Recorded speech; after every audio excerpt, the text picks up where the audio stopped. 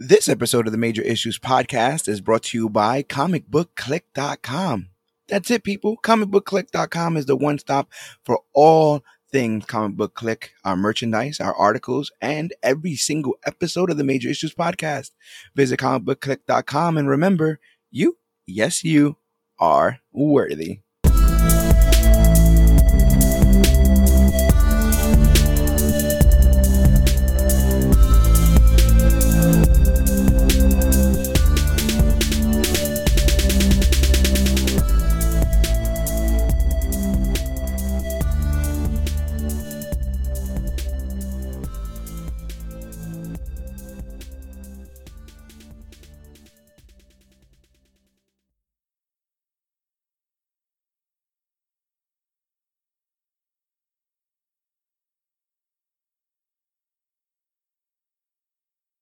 Hello, everybody out there in comic book land. My name is George Serrano, aka The Don, and if you're listening to this, you can only be here for one reason. That's a brand new episode of the Major Issues Podcast, brought to you by comicbookclick.com. And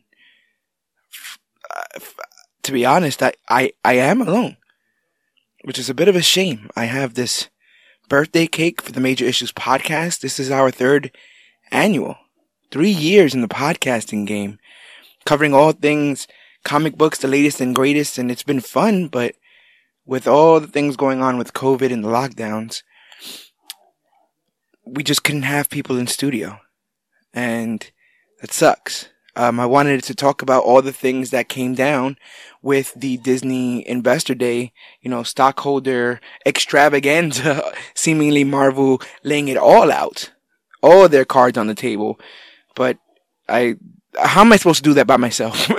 This entire podcast is a effort of love from everybody who's ever co-hosted with me, anybody who's ever written in, and of course, all the listeners who like, share, review, and all that stuff. And we wouldn't be anywhere without you.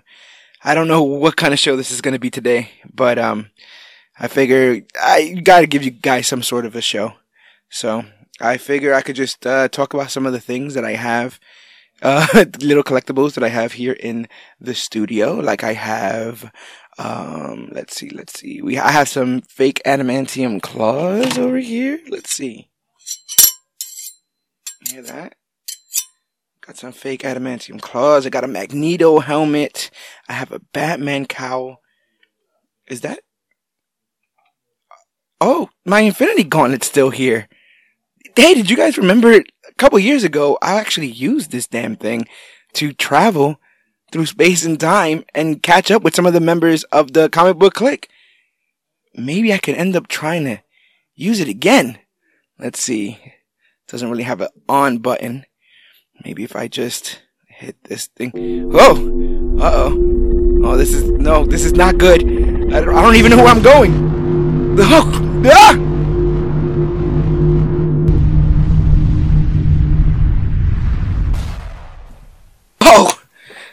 Oh, where the heck am I? Dan, is that you? What? George? Hey! Oh my God. Well, I've been looking for all the other co-hosts of Comic Book Click with this third annual, 3 years in the podcasting game. I'm glad I found you. Are you down to talk about some of this stuff that's going on with this Disney? Well, I mean, I've kind of just been walking around this desolate little area, social distancing as much as I can. So as long as you stay there, stay where you are, we can talk about whatever went down this weekend. I think that works perfectly. Yeah, and if I zip out of here, I don't know, this gauntlet, it's a bit problematic. But let's see how much we can get done before I end up somewhere where I don't want to be. Tell me you heard about this news that Tatiana Maslany is going to be our She-Hulk for the upcoming comedy coming to Disney Plus. I cannot believe that we're going to get a live-action She-Hulk. That's one of the things that I'm probably the most excited about, is that we're finally doing it. We're finally going to get Jennifer Walters, and I feel that they're going to do it right. Just make her a lawyer, right. give her the purple and white costume, and that's it. This isn't like a Hulk story where it's like, people rely on Hulk smash and anything with Bruce Banner is boring. Jennifer Walters is a character of her own. Like, Yeah. She-Hulk is definitely a character of its own. Yeah, definitely. And while everyone was excited about the idea that She-Hulk is getting a series, one of the things that I'm excited about is that it was confirmed that it's a comedy.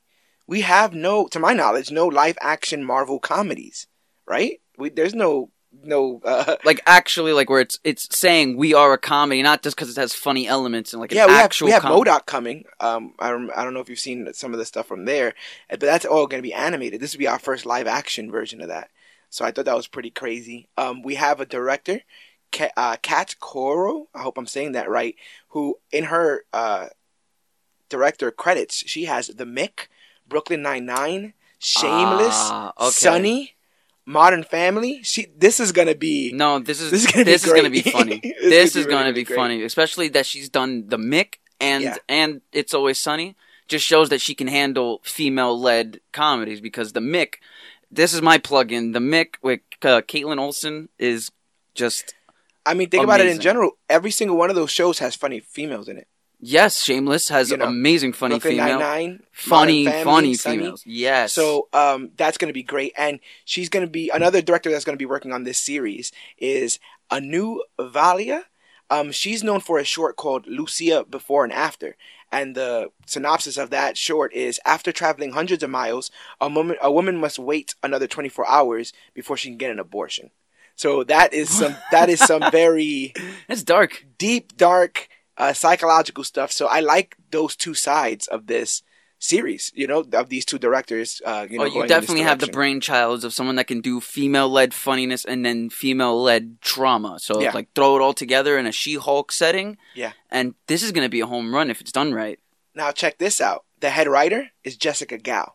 So Jessica Gao has written for a bunch of comedies: Silicon Valley, Robot Chicken, The Mighty Bee, Back in the Barnyard, Star Wars: The Detours, and Kung Fu Panda: Legends of Awesomeness. But most notably, I think you know this, she wrote the Pickle Rick episode of Rick and Morty. She definitely did. I think she was the one who got the Emmy for the writing. Yeah, and what's crazy about it is that ostensibly is a story of somebody turning into something green. So she might be a little bit closer to the source material for this than we realized. So everybody working on this, they're gonna. Disney just needs to leave the creative juices alone. Don't step in. Don't do any of your little focus groupy stuff. Let these people do it, and this is going to kill the ratings. Yeah. This show will kill the ratings if these three people are allowed to take their own experiences of what they've done in the past and throw one big Powerpuff Girls style Chemical X She-Hulk show. I'm so excited. Miss Lonnie's known most for doing Orphan Black, where I hear she plays a bunch of different versions of herself, and so that's also fits right in with what she'll be doing here. But the actual press release was, it's time to dive into the world of superhuman-oriented legal cases. Tatiana Maslany stars in the show as Jennifer Walters, aka She-Hulk, a lawyer who specializes in this specific kind of legal case. Additionally, the show will welcome a bevy of different Marvel characters to the series, including the Hulk, once again played by Mark Ruffalo, along with the Abomination, with Tim Roth returning to the role. Those are big names there. Oh, man. But is this going to be permanent Professor Hulk? Or? Well, what's interesting is when I was looking through the IMDb, they're set at 6 episodes, which maybe they learned their lessons from Marvel Netflix. I think, what was Defenders 6 or 8? It was shorter than the normal series. So 6 maybe hour-long episodes, so that's about, 3 movies, roughly? And is it going to be a mini-series, or is this going to be a full-on series? I don't know if this will work in seasons, It probably wouldn't be something that works in seasons. Or maybe it does, like, when they announce the phases again. Maybe we'll come back to She-Hulk, or there's a whole litany of characters. This could be setting up phase movies. Like, if they do well on this kind of series settings, they might do well in movies. So hopefully this helps break ground to get us a She-Hulk movie. What would also be pretty cool is that this is going to be street-level New York again.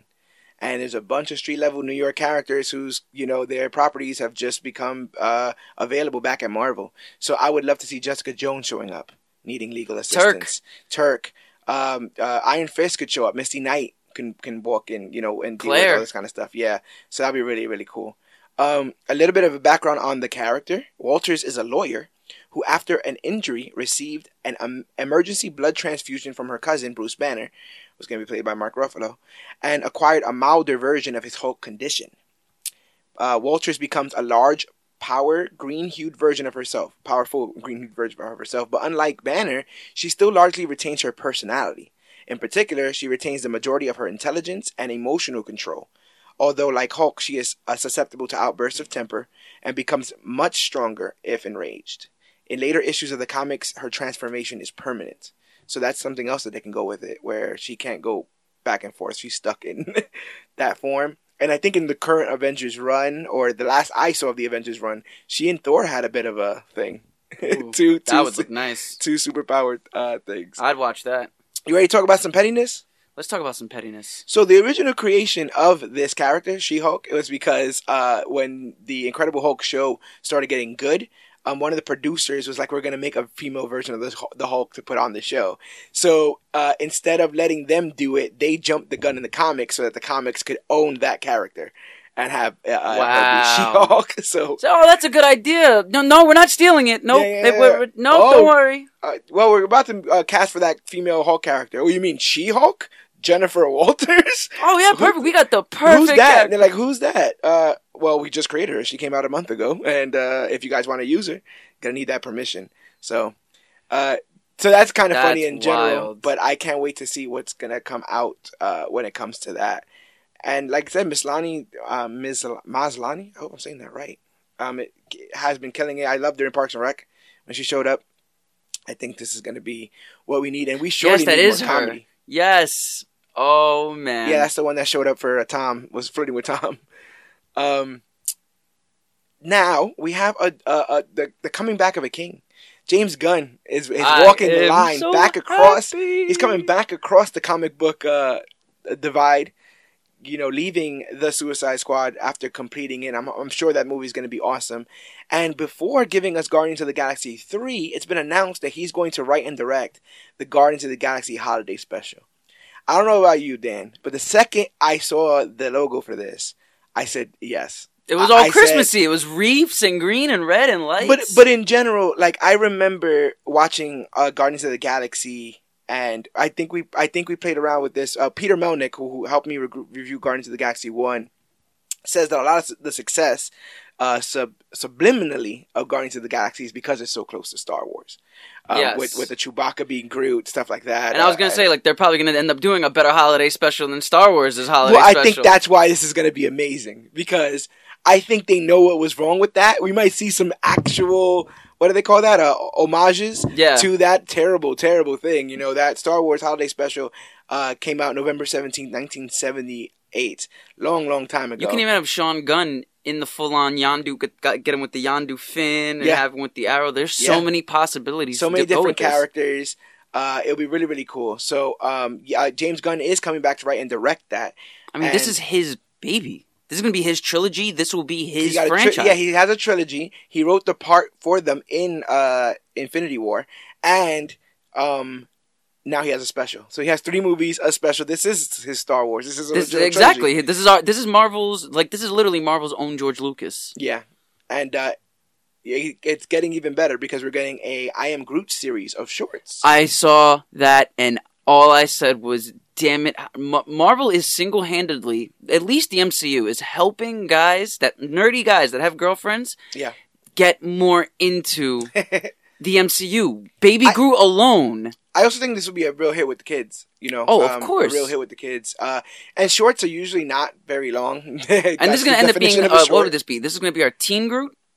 This would be... I don't even know, be honest. If it's a bunch of I Am Groot shorts, it's probably going to be every Groot we've seen. It'll probably be adult Groot, baby Groot, teen I would assume Groot. that he'll be animated, but we don't know much about it yet. I don't know. I can literally see a whole entire episode of just baby Groot just chasing around like alien flies. Like the opening for Guardians of the Galaxy 2? Yeah. That whole opening could literally be a baby Groot short episode. Oh, so you want him like kind of like where they don't talk. That you have kind of like that Mickey Mouse music in the background. Yep, I don't want no talking. I just like a Tom and Jerry kind I'll of short. I'll have an I am Groot every now and then Yeah. because obviously you need the I am Groot, but basically don't give me much dialogue other than like background character dialogues. It says I am Groot will feature the seedling, which I'm assuming usually that doesn't that mean a smaller. It's the one in the pot, isn't it? That's what it usually is, but the Groot that we have now is teenage Groot as of last. That I remember. Endgame, yeah. Yeah, so I'll be interested in seeing what version of Groot they end up using for that. But they also say that there's going to be several new and unusual characters joining Groot, so I think that's pretty damn interesting. But we'll see. Bring it all up. Give us Give us Groot's homeworld. Yeah, because give us a shirt on I am Groot homeworld. Right, and it doesn't matter because young Groot, teenage Groot, big Groot. I like all Groots. Size doesn't matter when it comes to Groot, and size definitely doesn't matter when it comes to the next thing we'll be talking about, which is the announcement that Paul Rudd and Evangeline Lilly are returning in Ant-Man and the Wasp: Quantumania alongside Kang the Conqueror. So which is so freaking like if he has to be blue and green, he has to have the face how it looks. His voice has to be imposing. I freaking love Kang the Conqueror. I've read him in books. I've seen him on the cartoons. Yeah, he's before. A mainstay. He's definitely a mainstay. He's awesome. The dude just comes to Earth with all the power, all the hands. He doesn't care about anything other than conquering. That's it. This isn't about money for him. This isn't about revenge. This isn't I was bullied and now I have the power. This is just a man ready to conquer. Yeah. From what I've read, from what I've seen, I'm so hyped for this. No, he's definitely going to kill it. So one of the great things that's happening is we got Peyton Reed back. He'll be doing the trilogy for Ant-Man, something that Iron Man never really got. He never got someone to do his trilogy. Look at Hulk. Hulk didn't have one director to do his entire trilogy. Neither did Captain America. Look at Thor. The Captain America, you're right. Captain America. Yeah, we had Joe Johnston and then the Russos. But Ant-Man has had quality control. I mean, in all honesty, if I had, I kind of would have wanted Edgar Wright. But Peyton Reed does a great job. This, in my opinion, the Ant-Man series of films is probably one of the weaker series of films. I would have to agree. Not that I personally think that, but I do critically would agree that they are the. Yeah, I don't think they're the underrated bad. We've yet to do an Ant-Man for which was worse. So I'm not saying that it's at that level, but a lot of Marvel studio stuff is so high up that a fine looks like, oh, you're saying it's a terrible, like Ant-Man is fine. It seems like, oh my God, what do you mean fine? I think in comparison. So I wonder if the introduction of Kang, first of all, it makes sense because of all that quantum heist stuff that they did in Endgame that came from the mind of Ant-Man. But secondly, I wonder if bringing in somebody with the gravitas of Kang the Conqueror is meant to make this film feel bigger than it is and automatically make it bigger than the other two. Because Yellow Jacket, come on. And then Ghost, all right. But now we have Kang the Conqueror. And with Kang the Conqueror, that just opens up doors for Fantastic Four. Yeah, let's talk about that. That's what I'm saying. Let's, first, like I said, Paul Rudd's coming back as Ant-Man, Evangeline Lilly as the Wasp, Michael Douglas as Hank Pym, Michelle Pfeiffer as Janet Van Dyne, and introducing Jonathan Majors, who's known best for his recent role in Lovecraft Country. He's coming in as Kang the Conqueror. Kang first appeared in The Avengers number 8, September of 1964, and was created by our boys Stan Lee and Jack Kirby. He's most frequently depicted as an opponent of the Avengers and the Fantastic Four. He's a time-traveling entity with several alternate versions of Kang appearing through Marvel's titles over the years. Past versions, future versions, even heroic versions like Iron Lad, which I think they're planting a seed with this. Kang has no superhuman abilities, but is an extraordinary genius, expert historical scholar, and a master physicist, specializing in time travel. He's an alien Lex Luthor at the end of the day. Yeah. There's nothing about Kang that's like powerful, besides the fact that he's intelligent as fuck and has the resources to back up his conquering. Yeah. So he's literally just an alien Lex Luthor. He's an alien. He has all kinds of 40th century tech. His battle armor is tech. He uses holograms, force fields, projections. He has access to technology of any century because he's a time traveler. He has his own time ship and an ultra diode ray gun. that sounds pretty damn cool. And like you said, he's been in so much stuff that you knew we were going to get to him eventually. I'm wondering about this Ant-Man stuff, but more specifically, I'm wondering about this Iron Lad stuff. So to get people on this Iron Lad stuff, so Iron Lad is a younger version of Kang the Conqueror, and at one point he was desperate to find out how to stop himself from becoming that horrible future version of himself.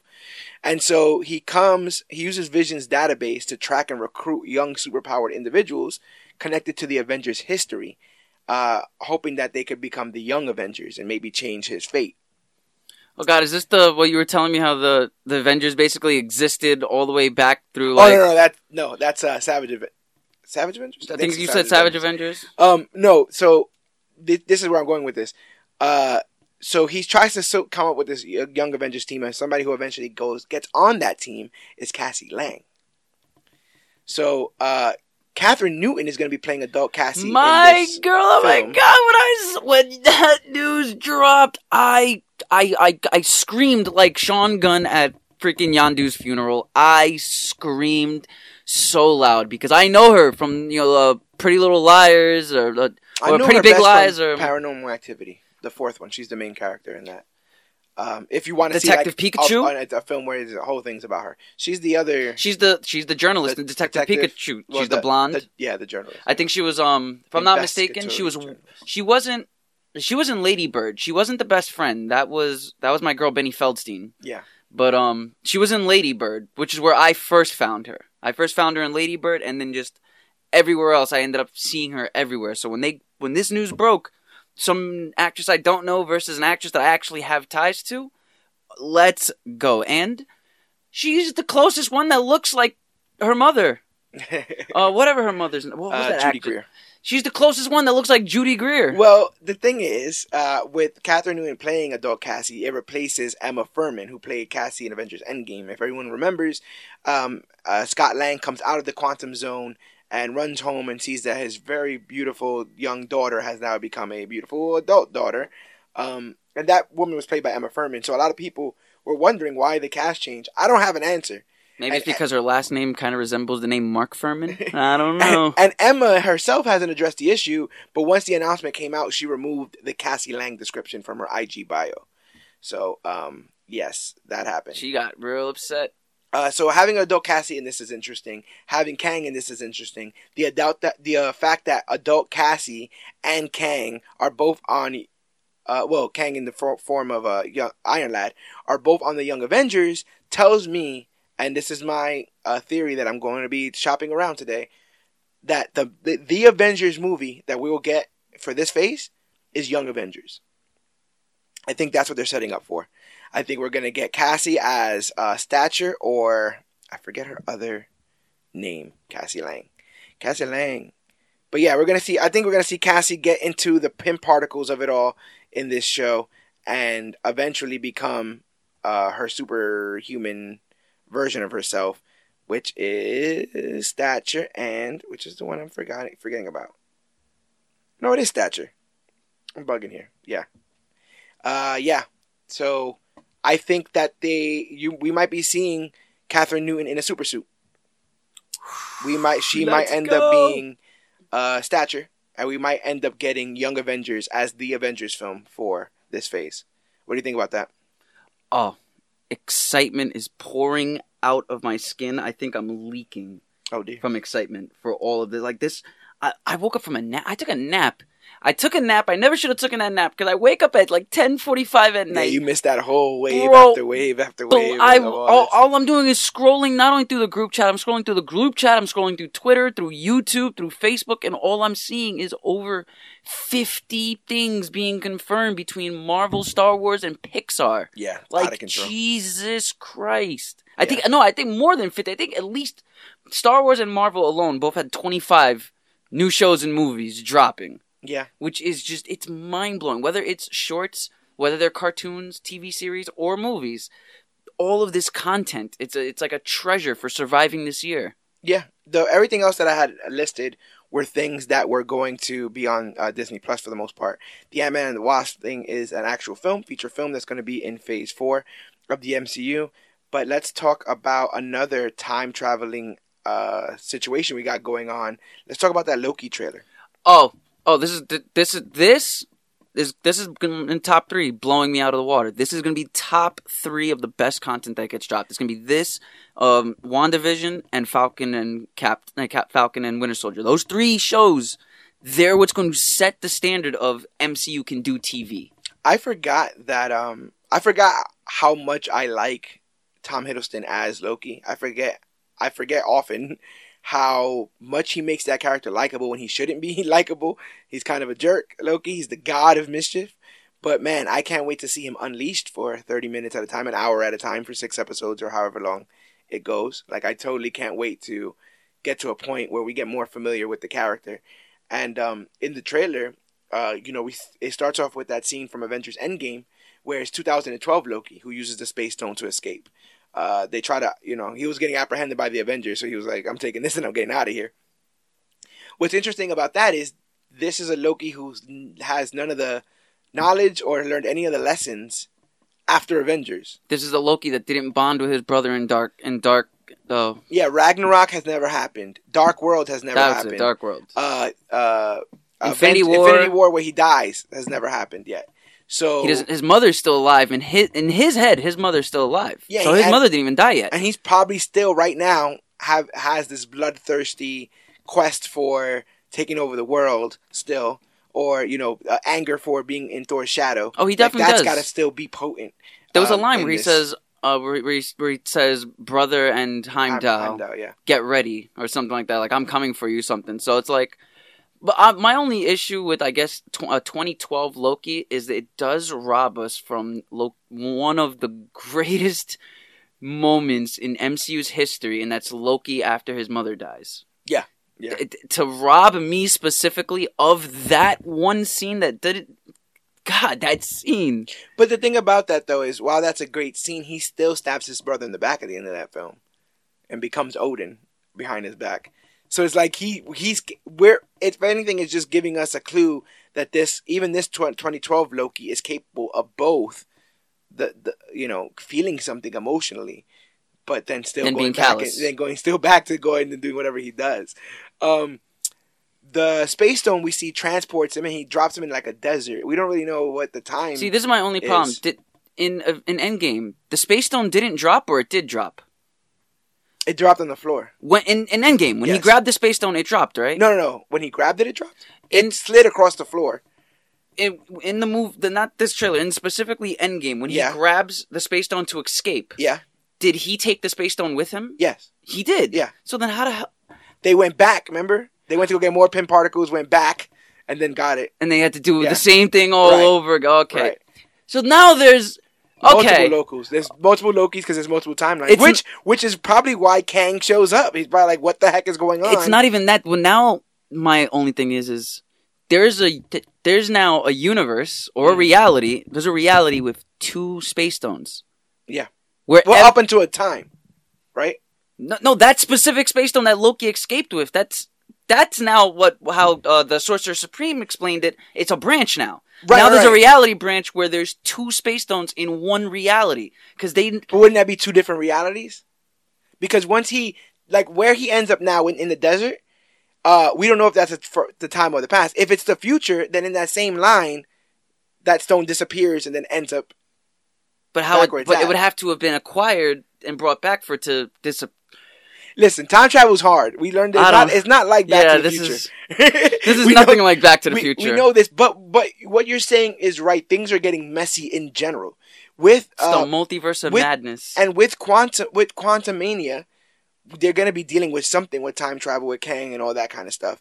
And now this with Loki getting caught by the time police, seemingly going to time prison. That's just where he went, right? Yeah, that's time prison. Yeah, basically time prison. And they have a version of that in Marvel, and that's what we're alluding to. And we see one of the members of their management played by Owen Wilson. Which warmed my As soon as I saw that, I was like, wow. Both brothers are now... on different sides. Luke and Owen are on different sides. Oh my God! Even the Wilson brothers have to be separated. Like, no one is allowed to be on both unless you're James Gunn. The Wilsons are always split, bro. That's why Wade and Slade are on 2 different sides too. Yeah, I'm so glad that he's in this. We see an alternate timeline where the Avengers Tower is seemingly destroyed. And there's another thing that people keep, I don't know if you've seen this been going around, but people have been like, oh, it looks like it's like Black Widow's in a shot. That is Black Widow in the shot. That's Volmir. But my thing is, none of that matters though, right? Like the same way we saw Avengers Tower in the shot and it's destroyed, like none of these things matter. Unless he's going to alter them, right? And make some choices. But why would he, do you think his time in Avengers, the first Avengers, makes him go back and save Natasha? No, that's the only thing. It's after calling her a mewling quim or something like that. This would have to be Infinity War Loki for him to recorrect time. The only way I could see him going back and recorrecting time is if that's his sentence at time prison. Like if you want to reduce your sentence, go around and correct time. Here's a question for you. Do you think that he will mess with the MCU timeline in any form? Do you think... Okay, here's an easier question. Do you think he will find out that he dies? That he finds out that Thanos kills him? I don't know if they'll go that route, but I can only say I hope so. Because that would be great. To do things like that, to like have him find out about his mother dying at the hands of Malekith, to find out about... Asgard itself being obliterated by the T'Chari. Like, I would hope he would be able to see stuff like that. Like, they put him in the weight of that kind of stuff. And they put him, like, I would hope that if his character is going to give us the same character that we got in Infinity War, because I feel like the end of Ragnarok to the beginning of Infinity War, that's a different Loki all on its own. That is not going to be the same Loki that will stab his brother in the back. But I wonder if realizing he dies trying to do something good hardens him to stay bad. That's also another... That's a possibility, right? That's also... Like, wait! Those are also real questions that we've seen before in time-traveling type movies. Like, if you know that you die being good, and you want to live, and living to you means more than being good, you're going to be bad. Yeah, totally. But I could also, like I said, I could see them, like, making him go through this, like, hero's journey, by watching every event that he dies or fakes his own death. I'm also very interested in seeing how they make the snake eat its own tail. Does the series end with him going back and getting arrested for the events of Avengers 12, thus that would suck. Imagine you get arrested by the Time Police. Your sentence is you got to go and course correct history, and then at the end of your sentence, you still got to serve a sentence. Right? Nah, I wouldn't want to do that. And so I think like we see this scene where you see Loki in a suit and having a campaign button on and surrounded by people Loki for president in Norse garb. I love the fact that you have the blazer ripped and you see all of his thing under him, and then he has his... It's such a cool shot. He looks... I mean, we've seen it before. Tom Hiddleston looks better great. than Avengers. Like his Avengers... I think they're shorter. That's what it was, because the ones in Avengers was literally like curled in like rams. Horns. Yeah. Really curled in. So it looked kind of weird, but I get it. They were going comic book accuracy there, but this one looks a lot shorter, so it looks a lot more serviceable. And the guy cleans up well. Tom Hiddleston, he looks good in a suit. And he didn't miss a beat. If there's one thing that this trailer showed me, that he didn't miss a beat. He hasn't played Loki since 2018? Infinity War, yeah. 2018. So that's and then this is going to be coming early in the year of next year. So you're talking about 2.5, almost 3 years of not playing that character, having to get back into the mindset of that character who's only been in, 4 things? Right. Really? So it's not even like, this isn't like Robert Downey Jr. not touching Iron Man for 2 years. When he's had a whole steak to marinate on it. This one, you only have so much screen time and appearances of Loki that I feel it's going to be harder to get into the headspace. But that smile, he sells me with that smile. If there's one thing, that glorious, I'm saying glorious. If there's one thing that Loki does the best, it's the delivery, the expressions of his delivery, and that smile. When he says things like this, it's candy to me. Yeah, like it's just give me all of the Willy Wonka candy. It's perfection. So joining him will be Owen Wilson, like we talked about, Gugu Mbatha-Raw, Sophia Di Martino, who people seemingly saw on set dressed similarly to Loki, to where people are thinking that we might get a female Loki, which has happened in the comics. We might get a version of female Loki in this, which would be interesting. We also have Wunmi Masaku and Richard E. Grant. We don't know who they're going to be playing in this, but it'll be interesting to see what they got. But the whole trailer ends with what is possibly the funniest Easter egg of them all, right? We literally see Loki as D.B. Cooper. If you don't know who D.B. Cooper is, he was a gentleman who got on a plane, robbed a bunch of people, took all their money, put it in a No, wasn't it suitcase. a train? Well, he jumped out of a plane. Yeah, he jumped out. I could have sworn, but Did he rob a train? Yeah, I thought it was a train robbery that he robbed. He might have robbed the train. I'm gonna look on this, but you saw that they try to make him look as much like him. Yeah, it was a plane. It was a plane? He hijacked a Boeing 727 aircraft. Jesus Christ. In airspace between Portland and Seattle in 1971.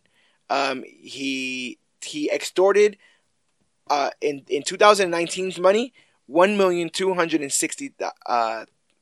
$1,260,000. 1 million in 1970s. No, 1 million now. 200,000 at that time. Oh, so $1 million. You couldn't really get too crazy with it, but I guess at that time, you know. And so the thing is, he parachuted out. He took all the money. He robbed everybody on the plane. He parachuted out, and no one found him, and no one found the money. And so the idea is that they have Loki playing D.B. Cooper. When he jumps out of the plane, he calls upon the Bifrost and gets transported. So the idea is that Loki was D.B. Cooper, and thus that's the reason why there's no answer there. So my question to you is, do you think Loki's going to be the cause of other mysterious events in the world? Yes. That opens the possibility for everything else that's like mysterious. Yeah. Like if they want to go like something with the Bermuda Triangle, the Bermuda Triangle could just literally be Loki hovering above air, and every time a plane goes by, he just calls the Bifrost and just disappears. Oh man, that's so messed up. Or he transported Stonehenge from another planet or something here because he just wanted it here or something like that. He could be. They could even go current with it, and he's the one that moved the monolith from Utah to New Zealand. There you go. There you go. Somebody's obviously been playing games.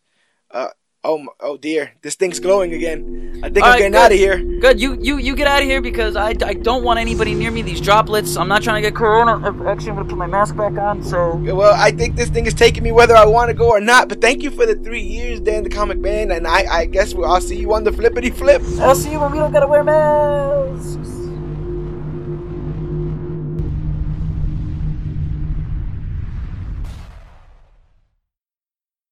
Whoa!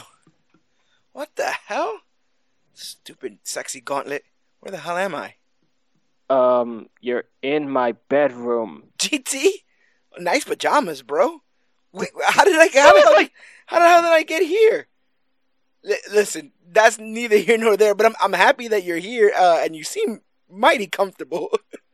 I live here. It's been a while since we spoke at GT. I'm trying to get some of these co-hosts on the Major Issues podcast to talk about Disney's Investor Day. And I mean, you're here now, or I guess I should say I'm here now. Do you mind diving into some of this stuff? Well, since you're here, fine. I'm sorry. It's a nice room, by the way. You're a great host, I think I should say. But yeah, man, listen, I don't know. I've been playing around with this Infinity Gauntlet. It's been taking me all sorts of places. I just came back from talking to Dan, and we're trying to talk about all the things going on with Marvel in general. And we can't talk all things going on with Marvel without talking about Miss Marvel, who's getting her own show being brought to Disney Plus, where she, Kamala Khan, will be played by Iman Vellani.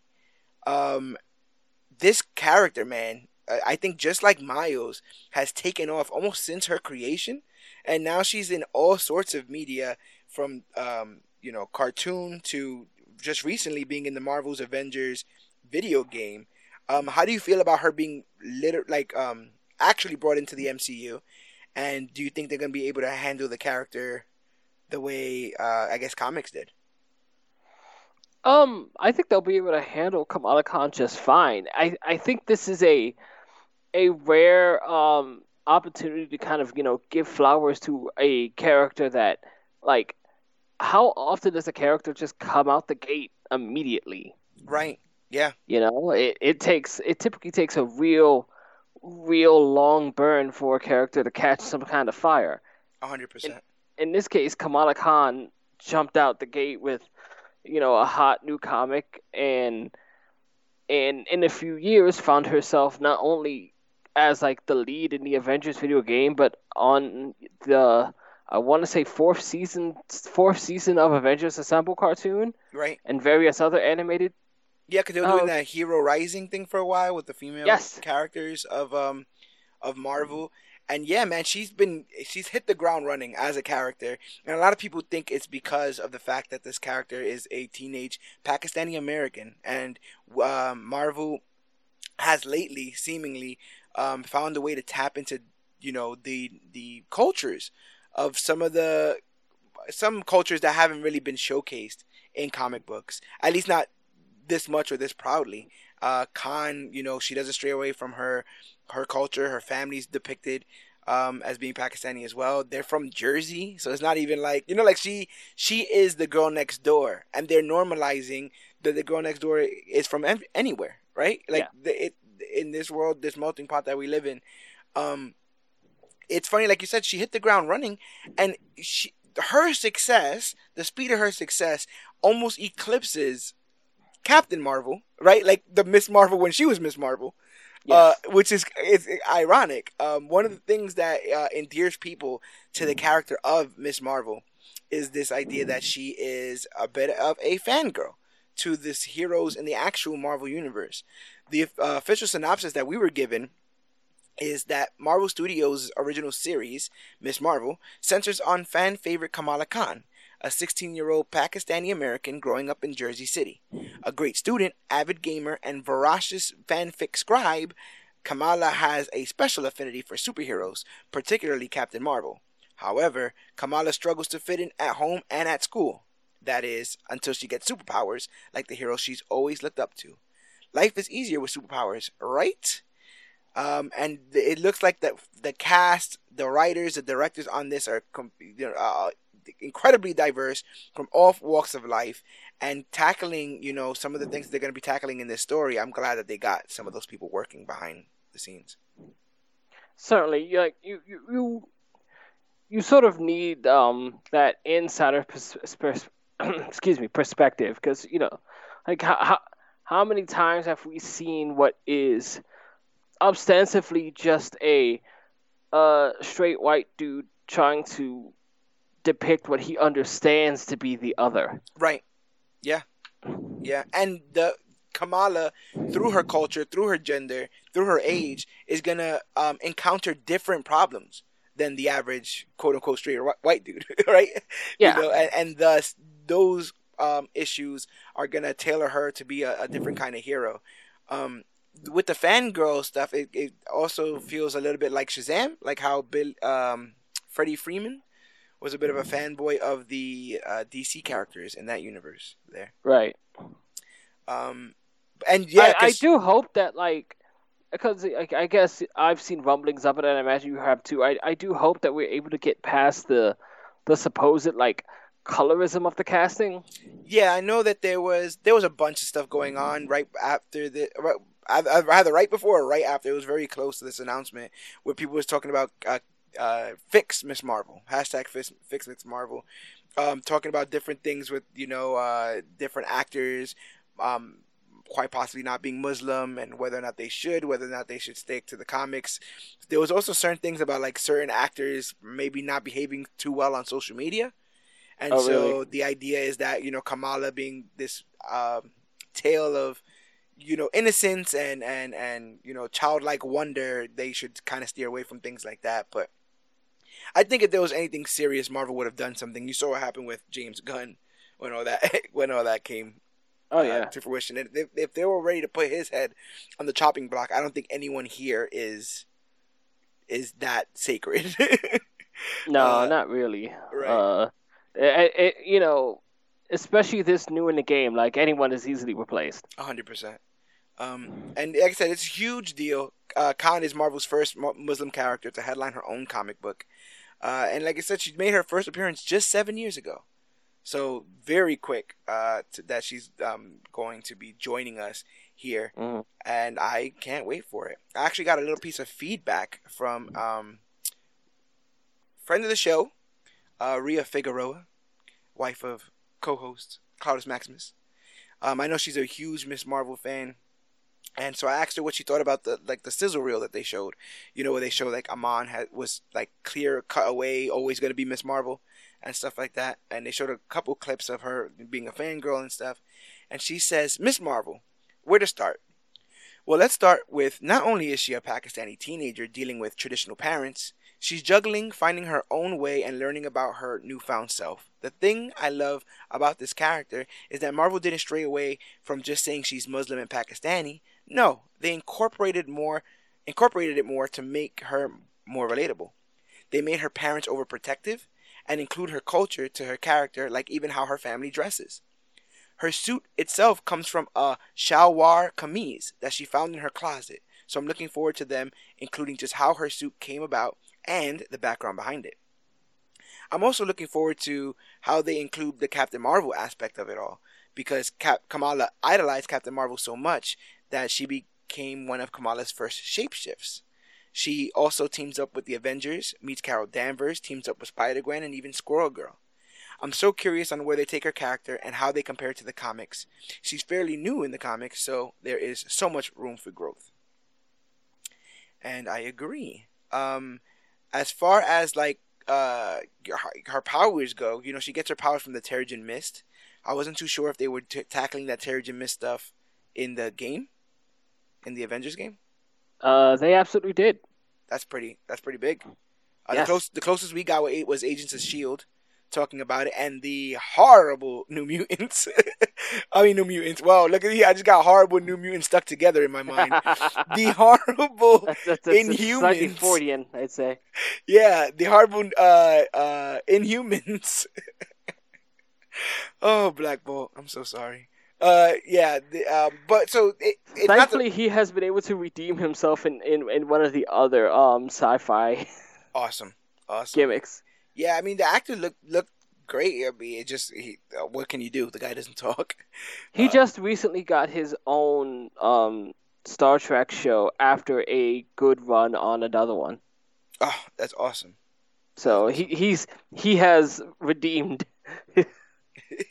No, come out the other side. I'm happy. I'm happy for him, man. He deserved more than what he got. But yeah, she talks about the shape shifting. I wonder if they're gonna do that stuff there. The embiggening. My girl got a word into the dictionary. That Terrigen Mist gives her all sorts of powers. So we'll see if they introduce that. But maybe Miss Marvel is the first mutant. Who knows? Who knows? They're gonna be sticking them in somewhere. And like Rhea said, so much of her identity is wrapped around Captain Marvel. So it shouldn't be a surprise that she will be joining Brie Larson on the cast of Captain Marvel 2, alongside director Nia DaCosta, who I don't believe was the first director of this. She was not. She wasn't, right? No, I don't remember. Like, every time I try to think of who directed it, my brain immediately remembers who the composer of it was. Let me see. For some stupid reason. I got Anna Boden, two directors, and Ryan Fleck. Yes. But Miss Nia DaCosta is going to be doing it. She most recently wrote and directed the upcoming Candyman reboot. So I don't know the connective tissue there. But who the hell knows? This is going to have Brie Larson in it as Carol Danvers, a.k.a. Captain Marvel. It's going to have Iman Vellani as Miss Marvel, making her debut in the MCU as far as films are concerned. And then we're also got Tiana Paris, who's going to play a grown-up version of Monica Rambeau, who we saw as a kid in the first Captain Marvel, and who we also going to see grown up in WandaVision. What are they getting up to, GT? I don't know. There are, like...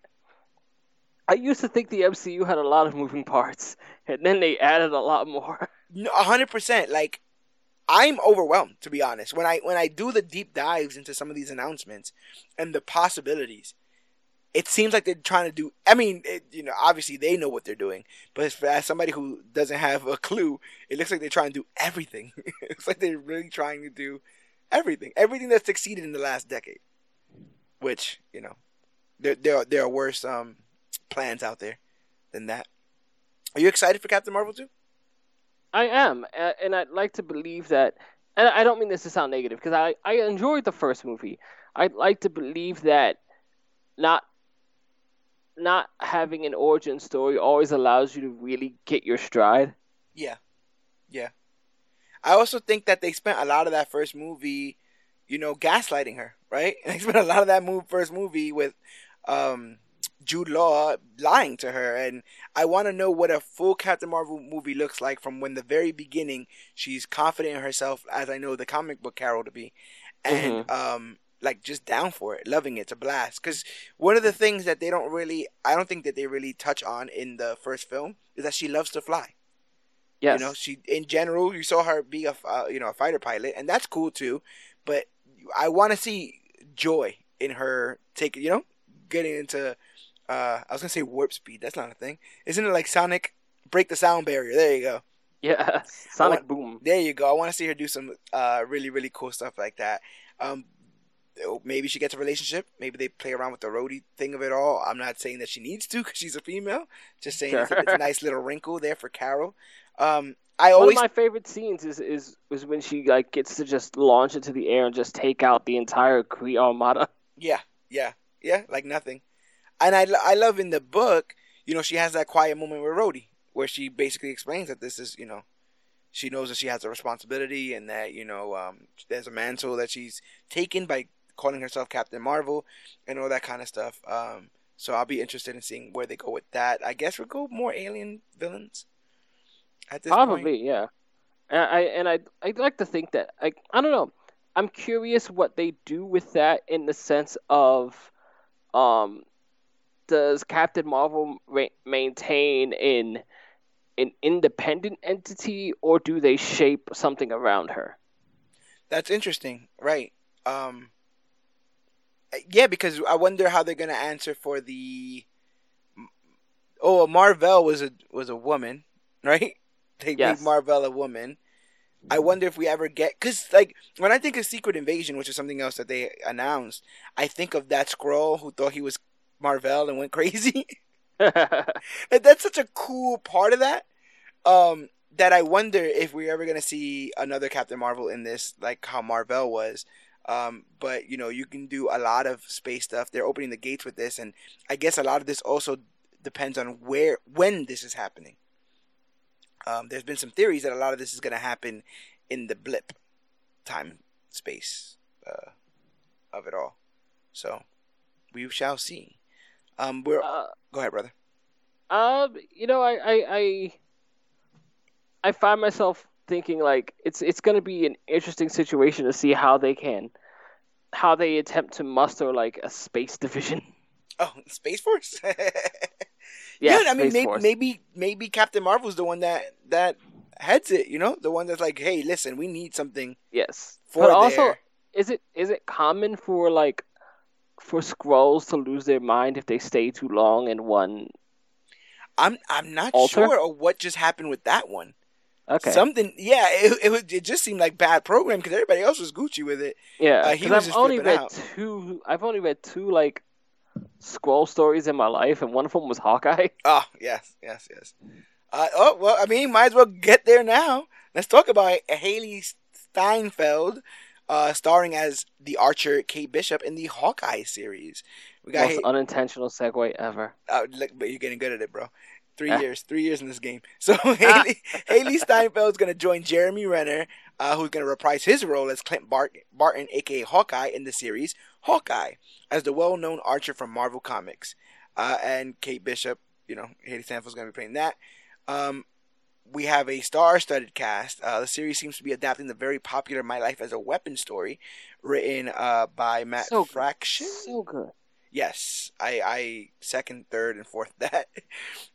Written in 2013 by Matt Fraction, which sees Clint Barton help train a new protege, the wealthy and talented Kate Bishop.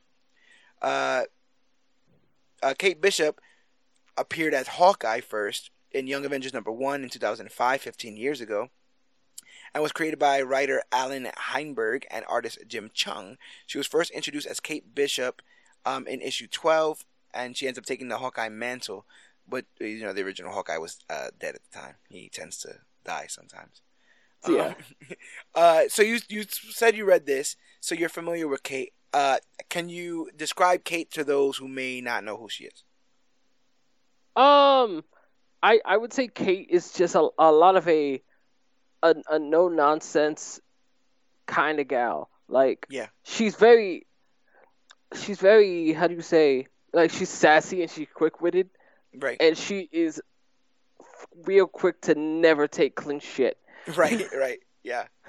Yeah. And she is always kind of there to tell him about himself when he is having, one of his moments where he can be a bit neglectful of other people. Yeah, like one of the things I got from reading a bit of the story is that she like there's no starstruck to her. No. You know, like it's all like she will tell an Avenger how she feels about what's going on. I mean, not to say that she doesn't have emotions and she's not a three-dimensional character, but one of the things that even Hawkeye says is that she's incredibly cool under pressure. She's incredibly cool in these very vicarious positions where either she has a million guns drawn on her or they found themselves caught in a corner. But even when sometimes he may not know what to do, all of a sudden Kate shows up and she's kicking ass. Well, to your point, do you know how she technically finally earned the Hawkeye name? From him, in a sense. So when the story that I read, she was already Hawkeye, and then he shows up as Ronin, and is like, you have to make the Robin Hood shot, which is shoot an arrow through another arrow in the center of the thing. And she's like, it's impossible. And he's like, oh, well, I bet you I can do it. And if I do it, I'm taking my stuff back. I'm taking my bow and stuff back. And he does it. So he literally is like, all right, so just leave my stuff and get out. Like, leave my stuff on the floor and get out. And she does. And then later on, she's on a date, and she explains the situation. She's on a date with a speedster, and the speedster is like, "We could just go back and get it. We can just go and steal it." And then she does go and steal it, and I forget what happens after that. Does she save him from something? Well, there's an interesting moment there was an interesting moment connected to that story where she tries to bring it back, and he just like, it's yours. Yes. But there's a great moment there also connected to the history of both of them where Captain America, I believe, pretty much christens her as Hawkeye. Right. And when she asks, and when the question of why comes up, it's because Kate actually at one point, I think it's on Young Avengers, Kate talks back to him. To Cap? Yes. Oh dear. With no concern or no fear, like she stood up for whatever she felt was right. Right. And Steve was basically like, Clint's the only one who ever did that to me. You are Hawkeye. Right. And for those who don't know, Hawkeye originally started off as a villain. Yes. One of the cool parts about some of those early parts of that story is that he remembers this deeply, and he looks at Cap as somebody who almost saved him. And he looks like he's getting that feeling towards Kate as well, as like he unabashedly, without her knowing, when he thinks she's not around, he loves her. Like he gloats about her when he doesn't think that she's around. But it'll be really cool, man. I think Kate Bishop can increase the notability of the Hawkeye name. Jeremy Renner has done fine in his I'm in way over my head of it all. Yeah. I think the best he did was in Civil War, where he kind of was able to take down Vision. Do you think they go with the hard of hearing aspect in this? Oh, they already have. Oh, are they doing ear? Yeah, there's photos on set where you can see the earpiece in. Oh wow, check them out. We're just talking about diversity, man. Like human beings come in all kinds of shapes and colors, and sometimes all kinds of ailments, but we're still able to, because of the greatness of the human race, still able to contribute, especially contribute to stories. So it's really cool to see them tackle that aspect here with this. And I think I may have saw a dog, which might be an allusion to Pizza Dog. And if that's the truth, I'm gonna cry. When they do Pizza Dog. Pizza Dog is great. The bit it looks like they are. There are some photos of a dog on set. Pizza Dog is great. I'm not even gonna spoil Pizza Dog. Y'all go back and Yeah, I figured that out. One of the director, no, we have a directing team doing this. Bert and Birdie, a female writing directing duo. I don't know much of their films, but again, representation. We're also introducing the But character. also viewpoints. Yes. We're also introducing the character of Maya Lopez, being played by Alaqua Cox.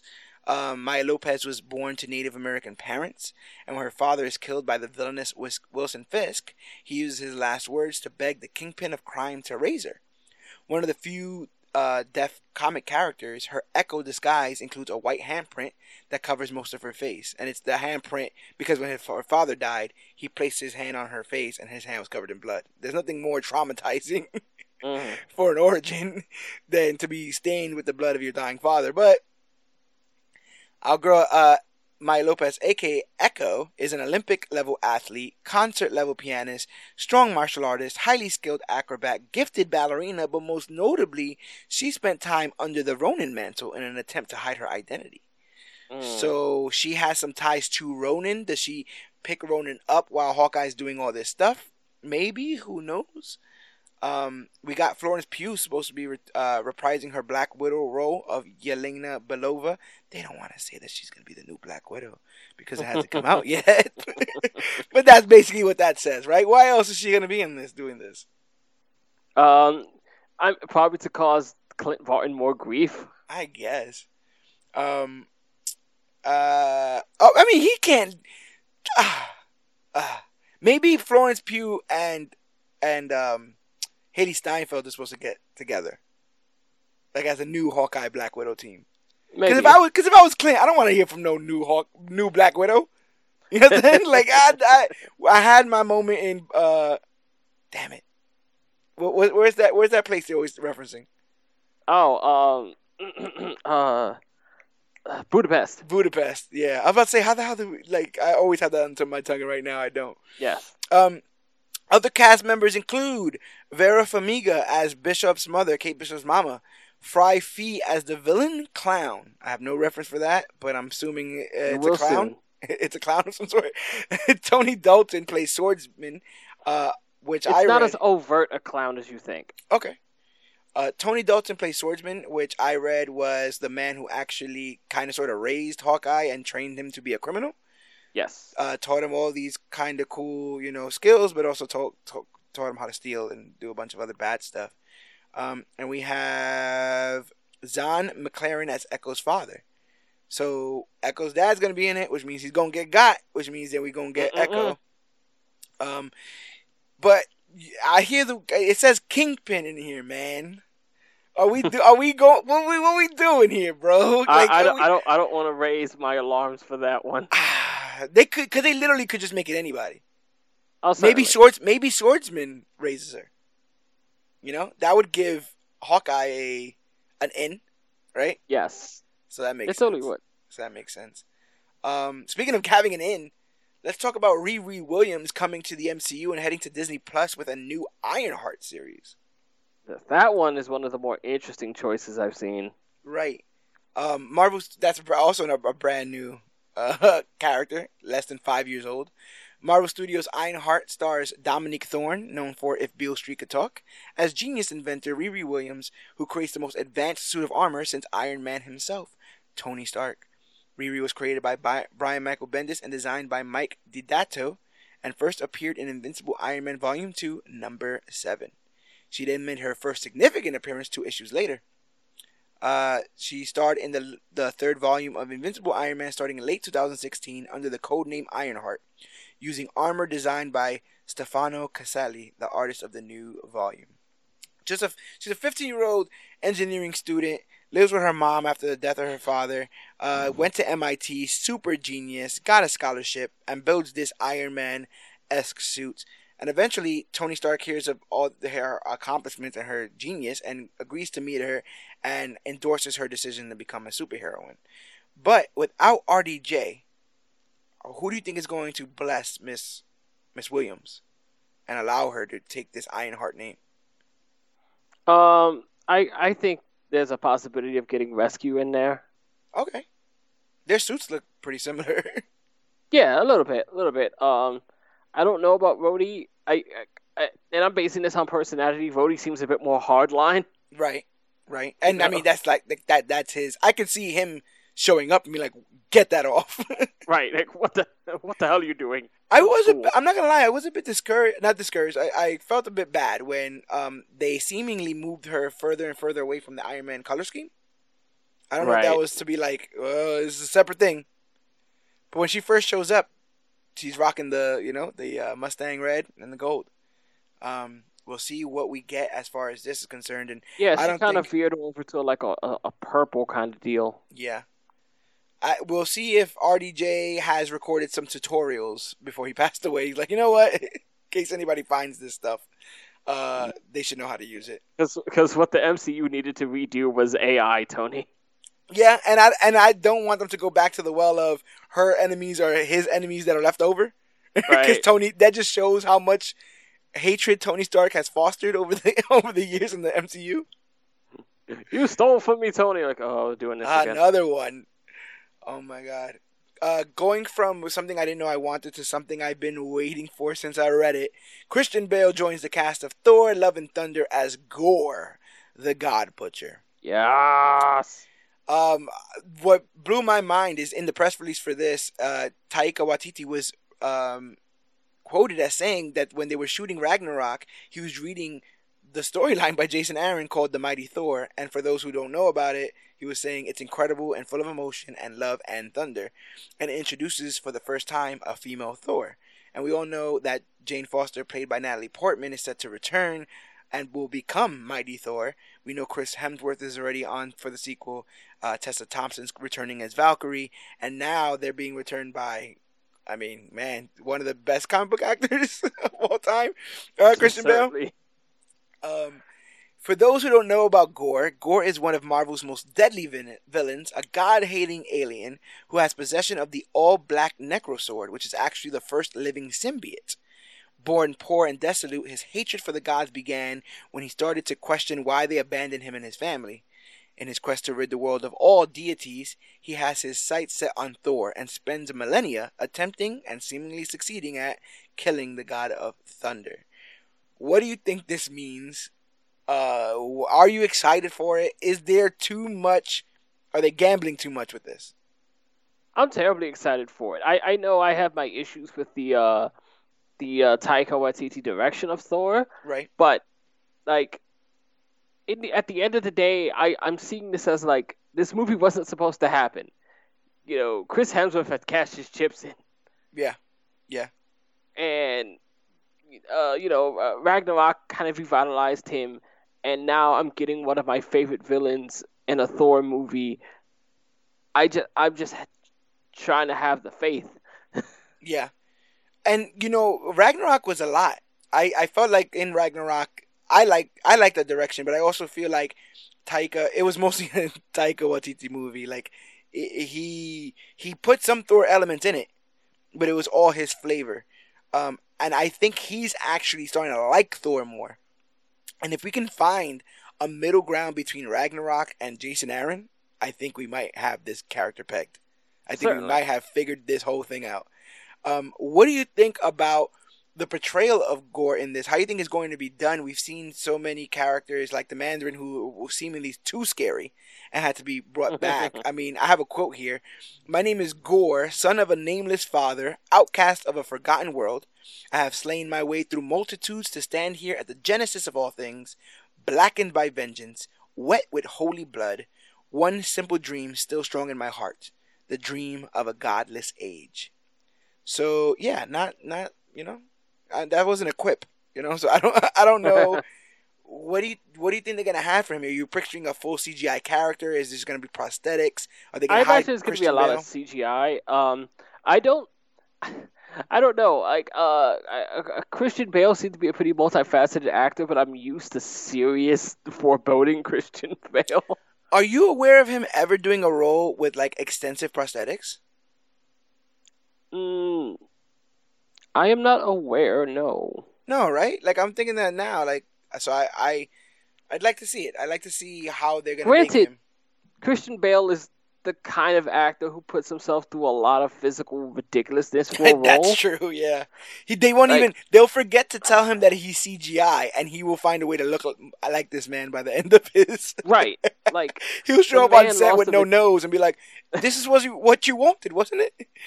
It's like, yeah, no, Christian. like the man lost a ridiculous amount of weight to look like, a drug addict in The Fighter, and then gained a ridiculous amount of weight just to be Dick I'm about Cheney. to say just to play a dick, which is Yeah. like that's a weird choice to make, but Right. to each his own. So I mean, I think mentally he is, he's in a space where he can put himself through an uncomfortable place to get where he needs to be. Yeah. I think prosthetics or CGI beats, the weight loss or Right. gain. Totally. And the guy's kind of sort of naked, Gore, for the most part. He's Yeah. rocking a symbiote hoodie that kind of wraps around his body. And we'll see if they even do symbiote in this. A lot of that stuff, a lot of the vision or the visual, a lot of the visual style of the way he uses the sword was shown in Ragnarok with Hela. So Right. I'll be interested to see what other way they can show this happen, and they gotta have him have the sword. So we will see what happens. It's one of those few moments where the pedigree of the character and the pedigree of the actor match. And Yes. I'm like, okay, I'm totally down for this.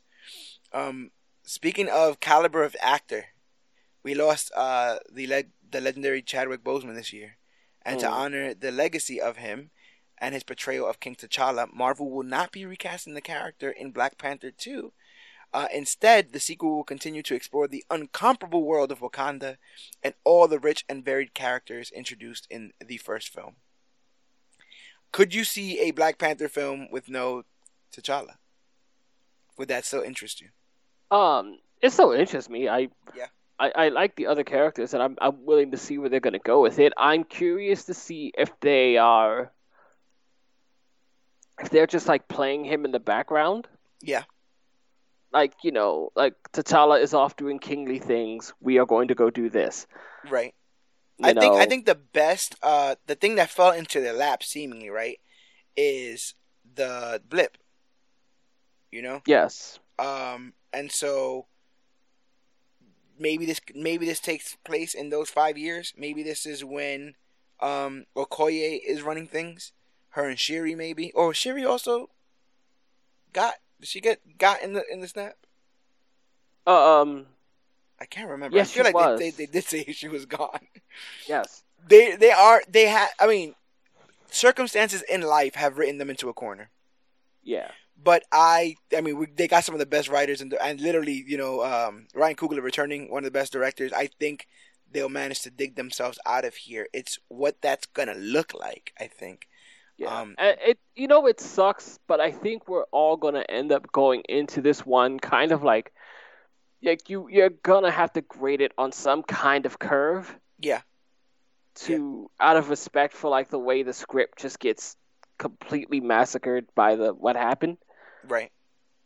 It's a toy that fell apart, and you've got to put it back together, and that toy will never be the same as it was. Exactly. But do you think they finished that film with giving us a new Black Panther? Do they have to? Do they owe it to us, or? I don't know if they owe it to us, but I think it's possible. I think you can sort of get away with the idea that like maybe T'Challa has decided, and again, like we're doing this weird thing where we're playing T'Challa in the background constantly, so you probably get a lot of this filtered through Angela Bassett's character. Mm-hmm. But like maybe we end up, T'Challa makes the decision that he needs to be a king in office, and Black Panther needs to be out there. Okay. You know what I mean? And then we could have somebody like Shuri and maybe like an M'Baku, maybe like a Yes. two sides of the coin. I mean, you can literally say like T'Challa was the last great person that could tackle these two responsibilities at the same time. Right. We're gonna have to split this up because no man is as great as him. Right. Especially if they're going to do the thing like that. There was always that that weirdness in the comic books where, like, for them, for the Wakandans, it was King T'Challa, our king, is constantly in America Yeah, yeah, messing with these Avengers. right. And while I think Shuri could be a great ambassador, I don't necessarily see M'Baku being the most diplomatic when it comes to Right. other, delegates and stuff like that. It'd be interesting to see, man. They seemingly have a blank canvas to paint on, and it's very important, man. This thing changed the game, literally the scope of the Yeah. game, how movies are marketed, what directors get jobs came out of this film, and Yeah. so they have big shoes to fill. But I think they'll do a great job. I think the strength of this situation, and I'm speaking out of turn here, but I think the strength of the situation is that I believe that Disney has a strong level of faith in these people right now, Yeah, yeah, and that like studio oversight isn't nearly as much of an issue as it seems with like when you talk about DC and WB. right. Oh, You know, yeah, like totally. like studio oversight in WB films is ridiculous when it comes to that, and that sort of micromanaging really messes with the creative process. I don't know if I don't know how much Disney is involved in that in the sense of like really driving where that story has to go post Chadwick Boseman, Right, because but they usually have to align all of them to some common destination. yeah, Right, but I think there's going to be, and I think that's a huge part of it too. Like if there's a long-term plan, we can only deviate so much. right.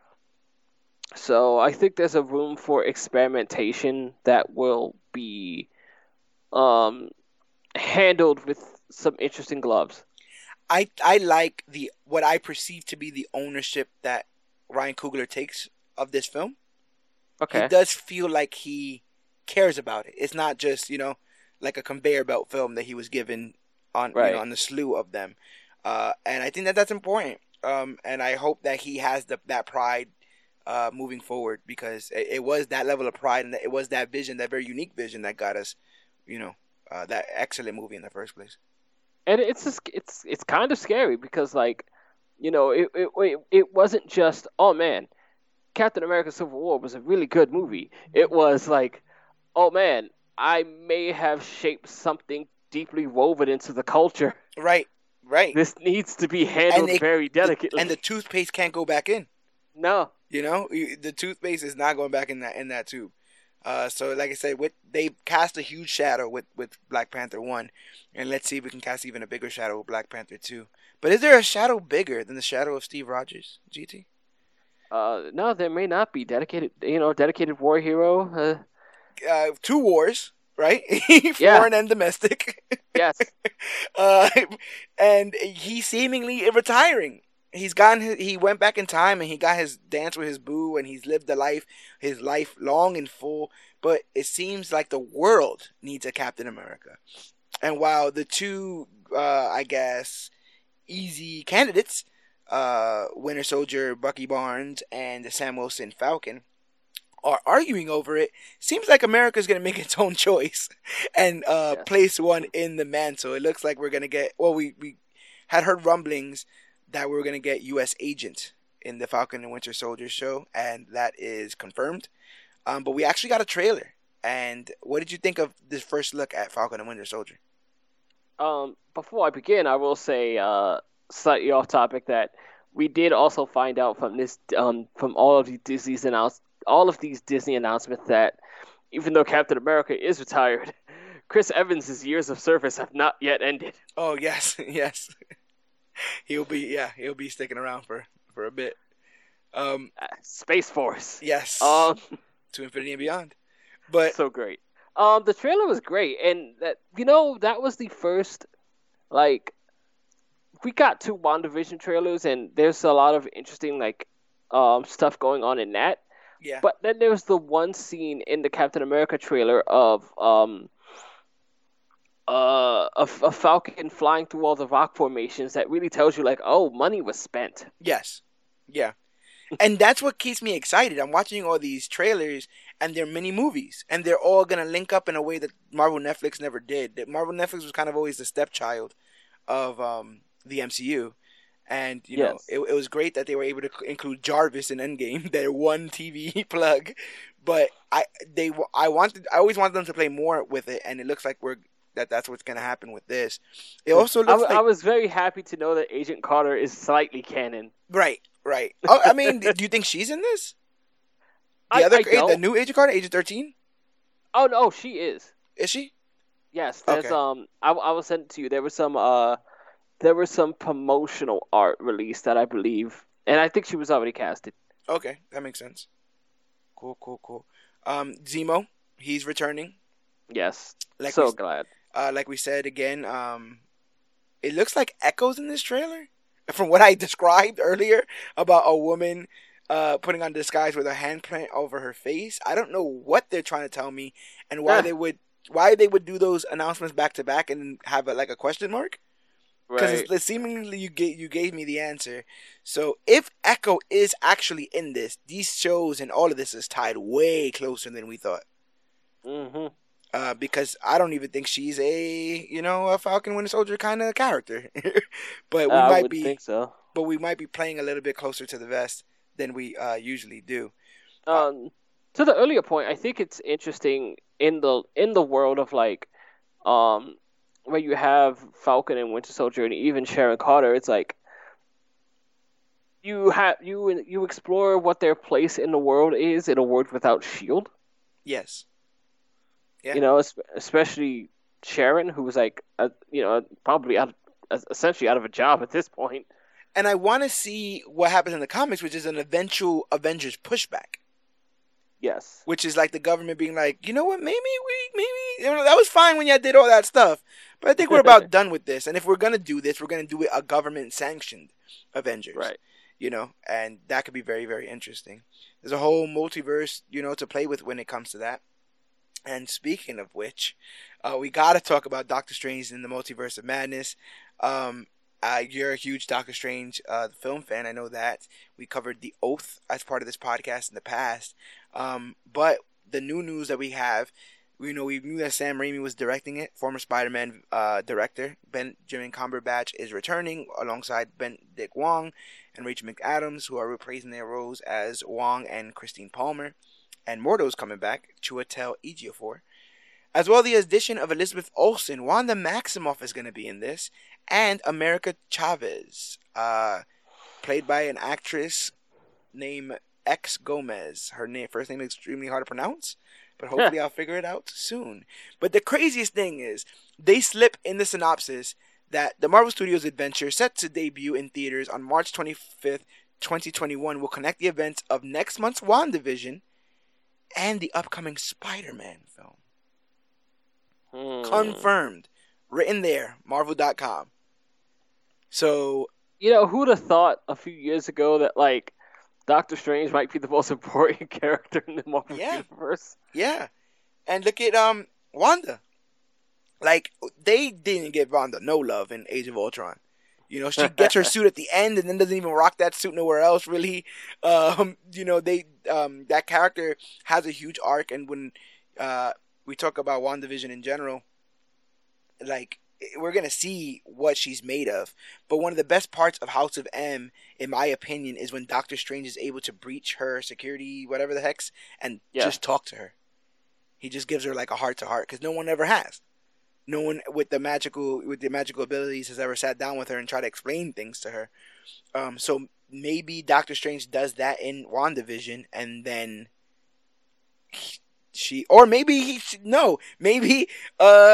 maybe in WandaVision something goes so wrong that it causes this film. That could very quite possibly happen. And I also, I've always, ever since the movie Doctor Strange premiered and we started using Wanda Maximoff more in the subsequent films, I've always found that, like, okay, we've created a distinct visual difference between Doctor Strange's magic and Wanda Maximoff's magic. Right. And I'd like them to sort of explore the idea of just like, okay, I know what I've learned, but this is something different. I also think a lot of people now, the layman, doesn't know what Wanda's powers are. No. You know, and they haven't really been described. What was it? He's fast and she's weird. That was it. Yeah. That's all we Yeah, got. and even later, her best explanation of it is like, I can move things with my mind, right? Right. Speaking of which, is Maria Hill showing up in any of this? What's going on with Maria Hill? She murdered. I think I saw her name somewhere. It might be Secret Invasion. Okay, that makes sense with Talos. Maybe Talos is gonna play Hill. Maybe there was never a Hill. Maybe it was always Talos. Oh, jeez. Dun dun dun. Yeah, man, that's what happens when you open up the multiverse. You get all kinds of possibilities and stuff like that. Yeah. I don't know what to think about that show. Secret Invasion has always been a rocky topic for me as far as the MCU is concerned. Yeah, we'll see if they're even done with the Skrulls come Captain Marvel 2. Right. You know, that's a whole thing there. But like, go ahead, brother. I'm deeply curious who that opposition is going to be in Captain Marvel 2, because like you write yourself to a corner when you have a character that powerful. Yeah.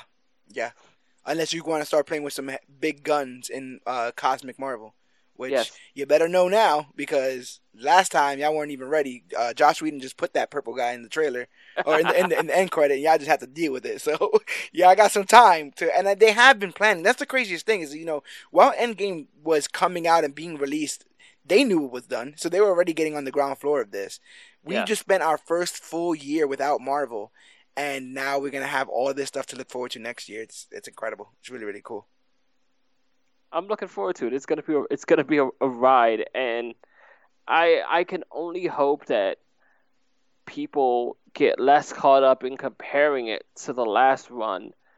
Yeah. And more into just enjoying the next ride. This break feels like a break like that. This now, we're hitting a whole new level when it comes to all this kind of stuff. And I can't freaking wait. This gauntlet thing has a mind of its own. GT, I'm sorry. As quick as I came, is as quick as I gotta leave. But thanks so much for all of this, and I guess I'll speak to you soon. Let's not pop up in my bedroom ever again. I'm getting out of here.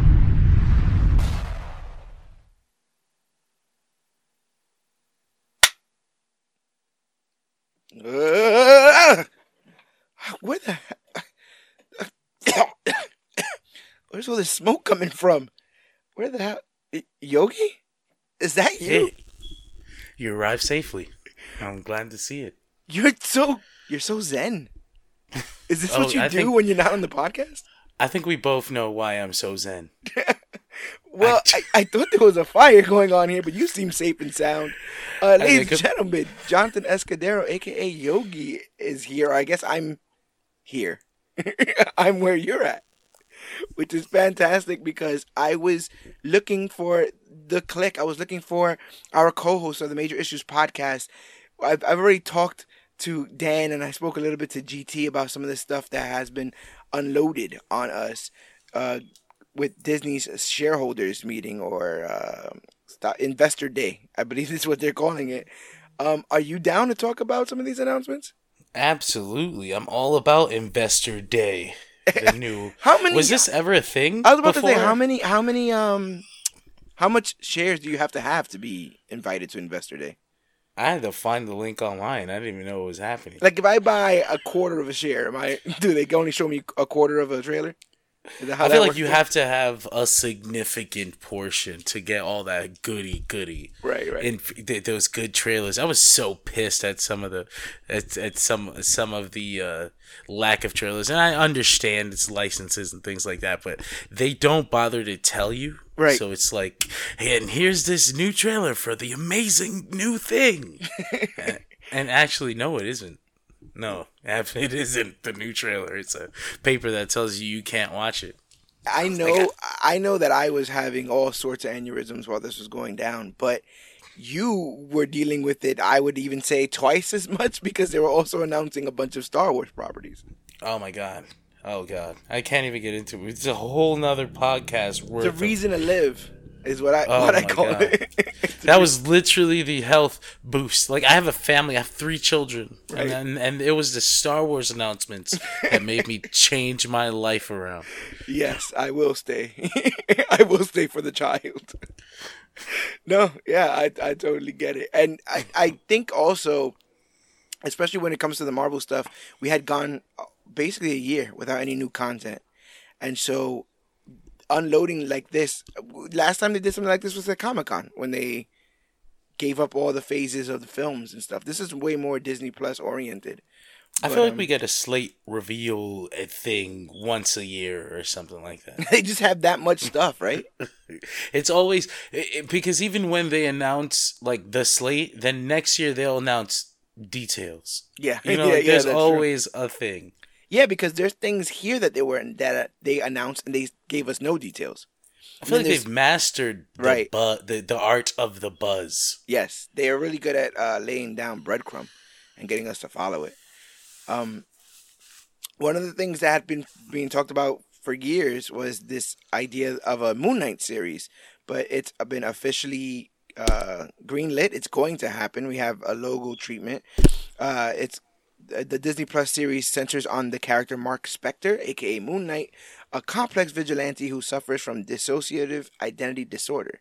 These multiple identities who live inside him are distinct characters in the series and will appear against a backdrop of Egyptian iconography. The action-adventure Marvel Studios Moon Knight series, created for Disney Plus, is directed by Mohamed Diab. Diab is an Egyptian screenwriter and director whose work often centers on pressing issues concerning Egyptian society. I'm a bit dark on Moon Knight. Do you have any insight on that character? I feel like I've never personally been able to get into Moon Knight because a lot of it's been all over the place. Right. Right. Some of it, I tried to read Moon Knight once. It was written by Bendis at the time, and Okay. it was strange. It was just the strangest book, and it was pretty early in my comic reading, but it honestly was not something I was into. I've always heard that I should check out Warren Ellis's Moon Knight. It's the Moon Knight with the suit. Okay. Oh And yes, I- with the actual yeah. I hear And all my about friends- Bill yeah. Savinovich's. I'm Oh, always Bill forgetting that. Sienkiewicz. Sienkiewicz. Yeah, I'm never. Amazing artist. I just could never. I can't get that name right, man. I feel so bad. could never He get the deserves name respect. right, but they would ridicule me at my old job because of it. So now it's stuck with me forever, Mr. Sienkiewicz. Mr. Sienkiewicz.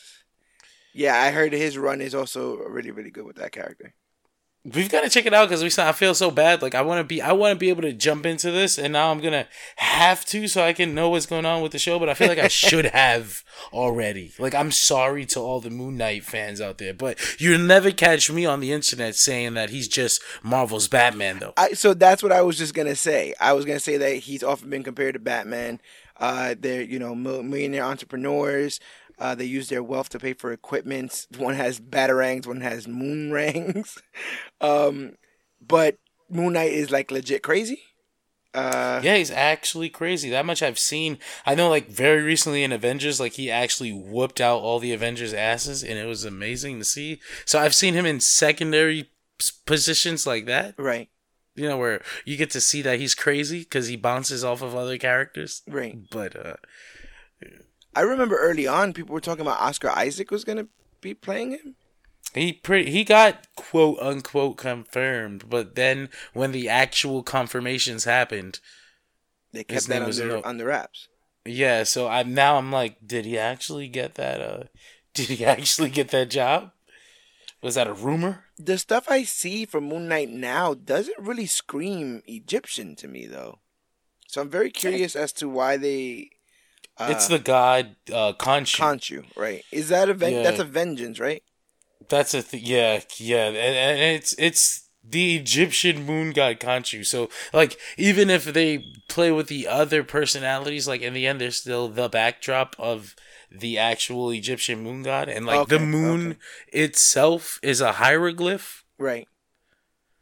So it's there, and I guess it's an opportunity to explore that kind of culture where you don't usually get that Egyptian culture unless we're telling the freaking story of Moses or something. Right. You know, like we never really played with that. So this should be interesting. I also want to see, what other characters this character is going to bump into. Obviously, just like a lot of other series, it's going to inform me. That's its job. It's to inform us regardless of whether or not we've read anything, but also be faithful in case you have read it so that there's an extra level of excitement there when you take it on. But I'm hoping that it's good. Like I said, I'm going to pick up a Moon Knight book. I just don't know which one yet, but that'll definitely be happening in the near future. From a book I've never read to a book I've read a bunch of times. Let's talk about what I felt like was burying the lead. Like, why are people not making a big deal about this? Secret Invasion. Secret Invasion is happening over at Marvel, and it's supposed to be like a Nick Fury Talos buddy cop thing. Oh God, that doesn't sound good at all. The way you just described No, it. all it says is Nick Fury and Talos are back. Now, there's not much said about what else. What other characters are going to be in it, but all it says is that the series showcases a faction of shapeshifting Skrulls who have been infiltrating Earth for years. And we don't even know if that's a bad infiltration or a good infiltration, because honestly, Talos infiltrated the Earth many years ago. Yeah, and they made them seem like refugees. I don't want the inverted story. I don't want the reverse Skrulls or refugees away from their war-torn planet, and we're like trying to tell them to leave. Like, I don't want it. Right, I know, I can totally get that. I don't want that story at all, and I can see the. I don't know about appeal, but I can see why they would be attracted to that idea with some real world reflection. But like, come on, man! Secret Invasion is really it's really cool. It's a really cool story where the Skrulls are bad guys and have been for a long time, and we can play this whole thing where characters that we've watched in all these movies were actually Skrulls the whole time. That's what I think is the bigger thing. The entire promotional tagline for the event in comics was, "Who do you trust?" And like, it's not going to be enough for me if they're just getting like soccer moms. Like, you're a Skrull, you know what I'm saying? It's like, it's whack. What that is that? Whack. And like, no, are we saying no superheroes? Because that's almost, you might as well not even do it. I wouldn't mind if it's a Secret Invasion where Nick Fury and Talos are the main characters, but they're still bouncing off of everybody else because they have to figure out who's real and who isn't, and then you get a final battle in the, because he's Nick Fury, he has to recruit his people, like. I feel like in the final battle, but. Yeah, I feel like in the final battle, though, Talos has to stab him in the back or something, right? If that's at the the route end of they're this, going. we have to get the Skrulls back on the. Because listen, bro, we're gonna talk about another film that is dropping soon, and that opens the door for the Super Skrull. So if we're doing Super Skrull, we need evil Skrulls. We need to get this story back on. I feel like we're doing it in reverse, because one of the coolest one of the coolest things about Secret Invasion is like I guess spoilers for a story from 14 or 12 years ago, whatever. Yeah. But one of the coolest things about Secret Invasion is at the end when all the Super Skrulls come. Yeah. It's like Super Skrulls of all different combinations of Avengers and X-Men and all this nut. What about like the crazy, like, out of this world stuff they could do with like the Skrull that can't figure out if he's real or not, like how they did with Mar-Vell? Oh my God, that was such awesome. A cool thing that they did there, and like heartbreaking. Like, he thought he was a hero, like all that stuff. Really, really good stuff, but without heroes and without playing with our trust issues of like, oh my God, this entire time. I'm confused as to where they're gonna go. All I could think of is Maria Hill. Maybe is she a Skrull for life? Like, I'm more confused at the fact that it's a Disney Plus series. I was so the rumor came out actually like fucking 6 months ago or something. I don't know. Right. But like where it was like Secret Invasion is gonna be the Disney Plus show that leads into Captain Marvel 2, and I thought that didn't make any sense. Right. Right. I didn't make any sense to me at all. So I'm still not digging this idea of this big story, or what could be the big story, being shoved into like a small little corner here. I kind of wanted it to be this universe affecting thing, and it still can, I guess. Like, we don't know how they're formatting these Disney Plus shows. Right. We're still used to an MCU where they ignore all their TV. So when I hear TV, I'm like a little weary about it. Yeah, because you're like, oh, they're gonna ignore it, but they seem to be tying this stuff in even closer. But in the same sense, I'm talking out of both sides of my mouth, but in the same sense, we also have that issue where you would think that they would want to create films that don't necessarily lean on anything.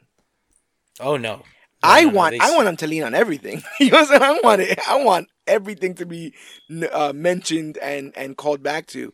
But do they? I think overall, I guess maybe they should be wanting to push people to Disney Plus. I think they do. I think this time around is not gonna be like the way they treated Jeff Loeb's Marvel TV.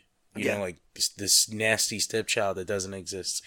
But it really seems like, because they were speaking about it during Investor Day, where it's like they were straight up saying what's going to be connecting to what, like WandaVision connects to Doctor Strange, connects to Spider-Man. Yeah. You know, like all these shows, and what connects to Loki, something surprising. And I was like, really? But it's all they absolutely want to make you go from Disney Plus to theater to Disney Plus. Right. And I mean, they keep pushing out stuff like this. I'm gonna end up doing it.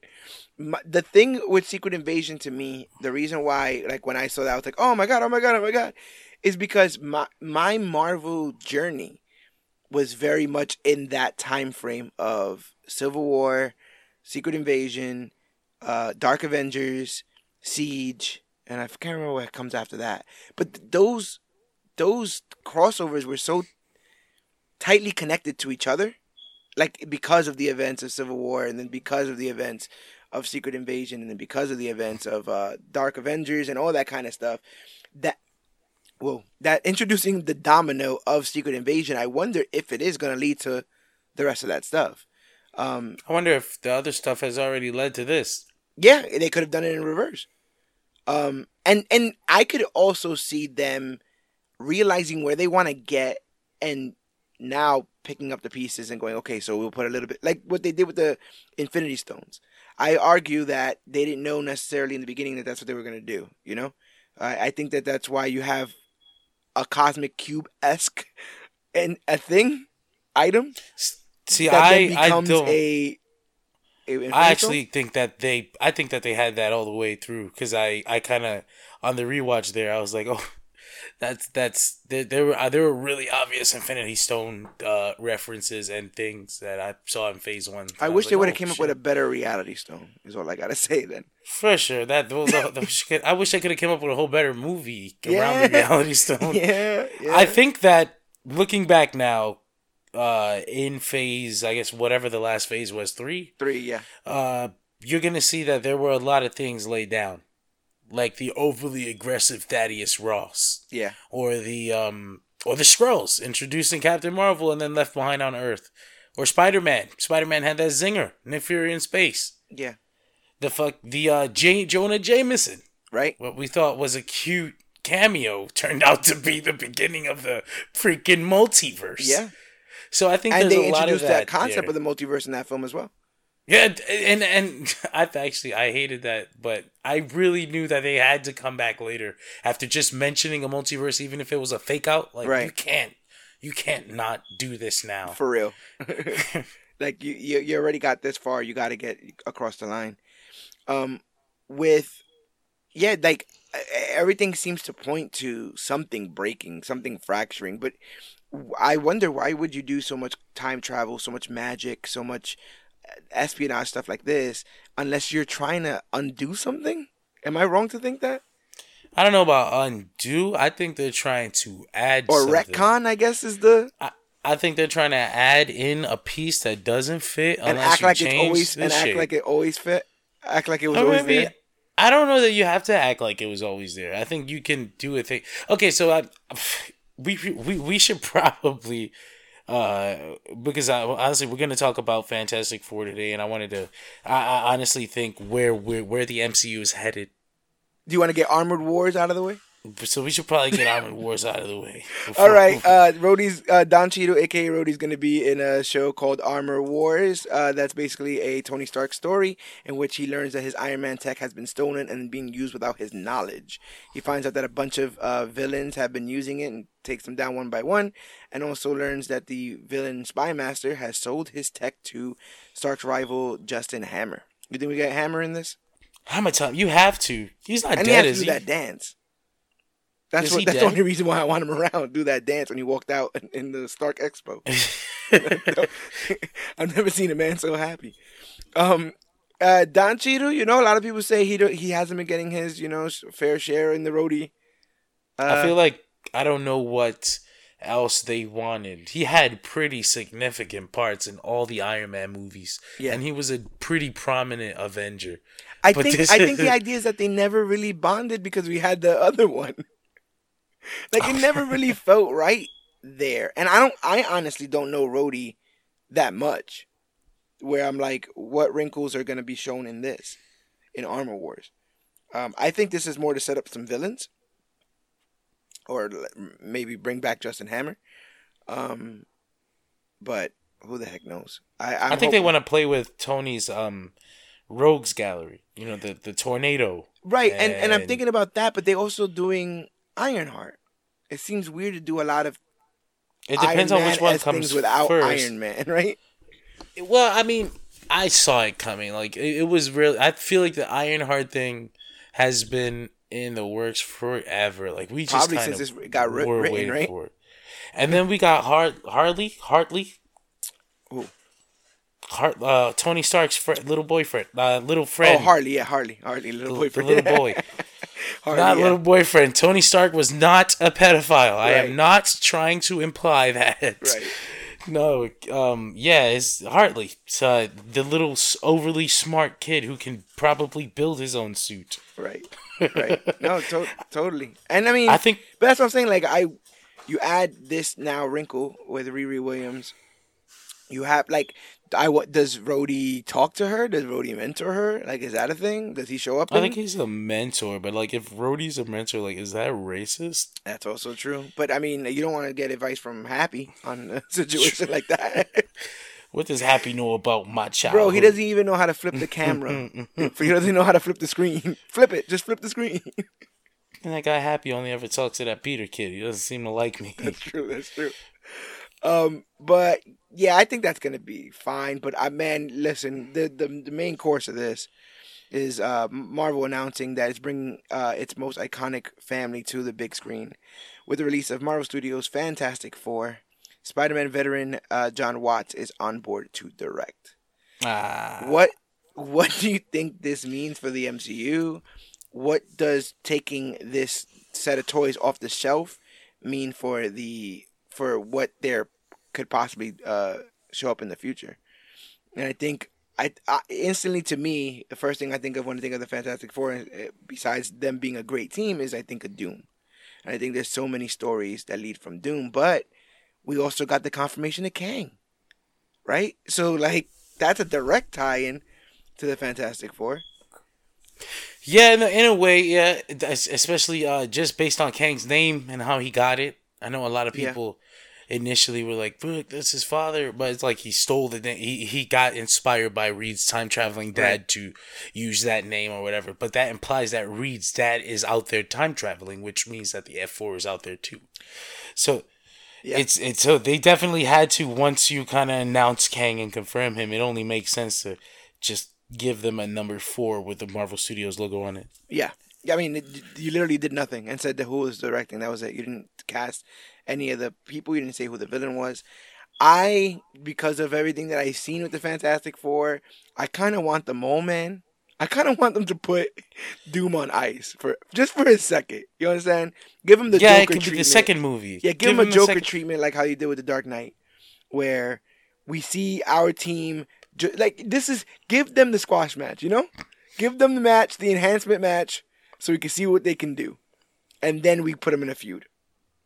I think you do put him in the first movie, though. Just set up the... Victor? You put Victor himself? Make sure you kind of show Reed being a dick to him. Yeah. and in high school or something, you know. Yeah, I didn't get. As a matter of fact, from the last Fantastic Four, I didn't even get that Victor had a thing for Sue, which that's a thing that happens. That is a thing that happens. And yeah, I honestly I've never seen the most recent Fantastic Four. Whoa, just so much bad things being From said. from the interviews when the chick that plays Sue said, well, I don't have the quote in front of me, but she was like, "We don't have to read any comics. I don't know anything about this character." There's something to that effect. Yeah.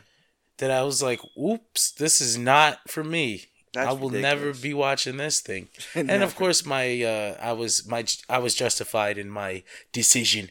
But as for Doom, definitely don't make him the focal point of the first movie unless we're rushing to get to whatever the big Marvel thing is. I don't think we are. I think they're taking a nice slow burn, and this whole slate is just set up.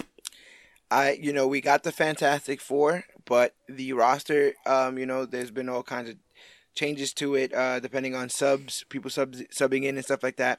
But 2 new members over the last couple of decades have been Valeria and Franklin Richards. Do you think we get them in this? You got to. You have to do this version of the Fantastic Four where it's a full family now, because they wasted the other opportunities already. Right. It's like I was gonna say it's like doing another Batman Joker movie. Right. But they absolutely would do that. Yes, they would. We're about to get our 3rd Power Rangers reboot coming up soon. I'm not too excited about John Watts on this, if only because the only other superhero stuff I know of his is Spider-Man. Yes. The MCU stuff. And I'm not the biggest.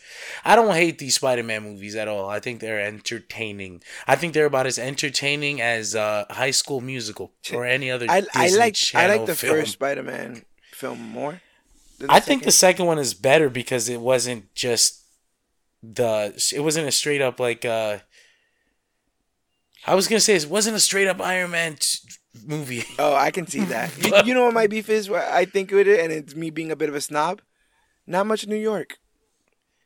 I get that. I think they wanted to. Spidey, I think of like all those skyscrapers and stuff. Not like a. He's supposed to be the friendly neighborhood Spider-Man, and they took him to all these other neighborhoods. Took him to Europe. Well, they took him to other countries that they were hoping to do well with ticket sales in.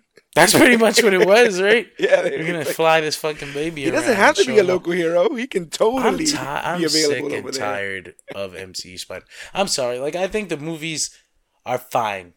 So your crux is you don't like the mentorship between him and Iron Man? I know for a fact that's one of the factors. Okay. Oh. Okay. Like that's for sure. They lean on Iron Man so much in that first and second movie that I was like, God, I want to see Peter. Like we waited all this time to get him in the MCU, and now he's Iron Man Jr. rather than Peter Parker. Jr.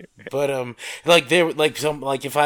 if I've been asked this past week, who do I think was a better version of Peter Parker and his love interest, whoever it was, Mary Jane and or Gwen Stacy. Right. And honestly, truly, when I look at this Peter and this Mary Jane in the MCU and I compare them to like Andrew Garfield's Peter and Emma Stone's Gwen Stacy, like it's like those amazing movies probably weren't as good. As amazing.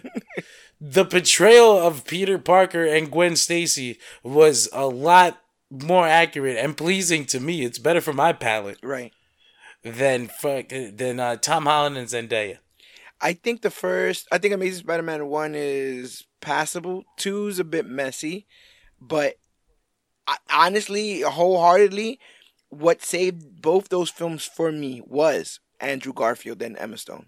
I thought that their chemistry was amazing. And even when they had to break up and all that stuff, and Emma playing Gwen and the way Gwen was written, she wasn't a damsel in distress. She wasn't constantly screaming and I mean, If she would have been wet for an upside down kiss, that would have been I fine would too. not complain. Right, that would have totally been fine too. But it was cool to see her like telling him what to do. That was kind of cool, in that sense there. But yeah, it's different strokes for different folks. So I have to ask, what does Marvel? Is there something that Marvel has to nail to get this family right in your eyes? It's the dynamic. It's the family dynamic. It's not just every character is one dimension. Because I think even back to like the cheesy 2005 Fantastic Four movies, which I actually think were fine. Yeah. Fantastic Four movies. I really don't think they're bad. Well, I don't think the first one is bad. Right. The And second one is- that Silver Surfer scene in the second one is pretty cool. That's always cool. There was definitely scenes I could pull out of the second one. Not the Galactus Cloud. No, But, on the abs. The dynamic that you need is there's multiple layers there. You have Johnny and Thing, the sibling dynamic. Yeah. And then you have Johnny and Sue. Even though Sue's his sibling, she really treats him like she's his mother. Right. And then you have Johnny and Reed. Yep. They're polar opposites, but they're related here, so they're stuck with each other. They're family. Yeah. And then if you add the kids, you have even more layers now. You have uncle stuff with the Uncle Johnny, who's surprisingly profound sometimes. Yeah. And then Uncle Thing, who's surprisingly out of his element. Yeah. And then Mom and Dad Reed, who've gone from the figurative mom and dad to the literal mom and dad. Yeah. Yep. So it's like this is a very delicate thing. Like all of this has to work together for it to feel like the Fantastic Four. One of the things that I would love, but I don't know if they would even dare go in this sort of direction, is one of the things that fascinated me the most about the Fantastic Four. You had recommended the Jonathan Hickman run, and if you guys haven't read it, please do. I couldn't put the thing down. It's a million issues, but I couldn't put the thing down. It was so good, and one of the things that made me raise an eyebrow and go, "Oh, I didn't realize this about this character," is how what's the word?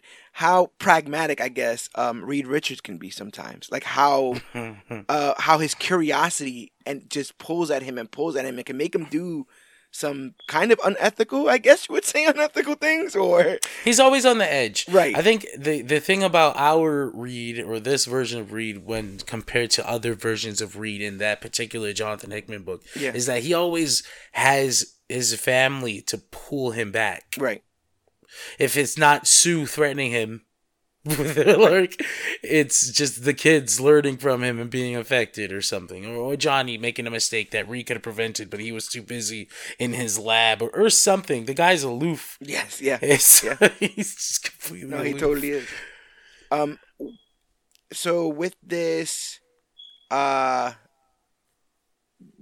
want the Fantastic Car? Yeah, no, I think, I wanted to say that once we introduce Doom now, which is, I think, the most important thing that we're trying to get here, because I honestly think I think that Kevin Feige's thinking like 10 years ahead of us. He's got the giant ending to the next chapter planned out. I can see that. And I think getting these characters out there as soon as possible is part of that plan.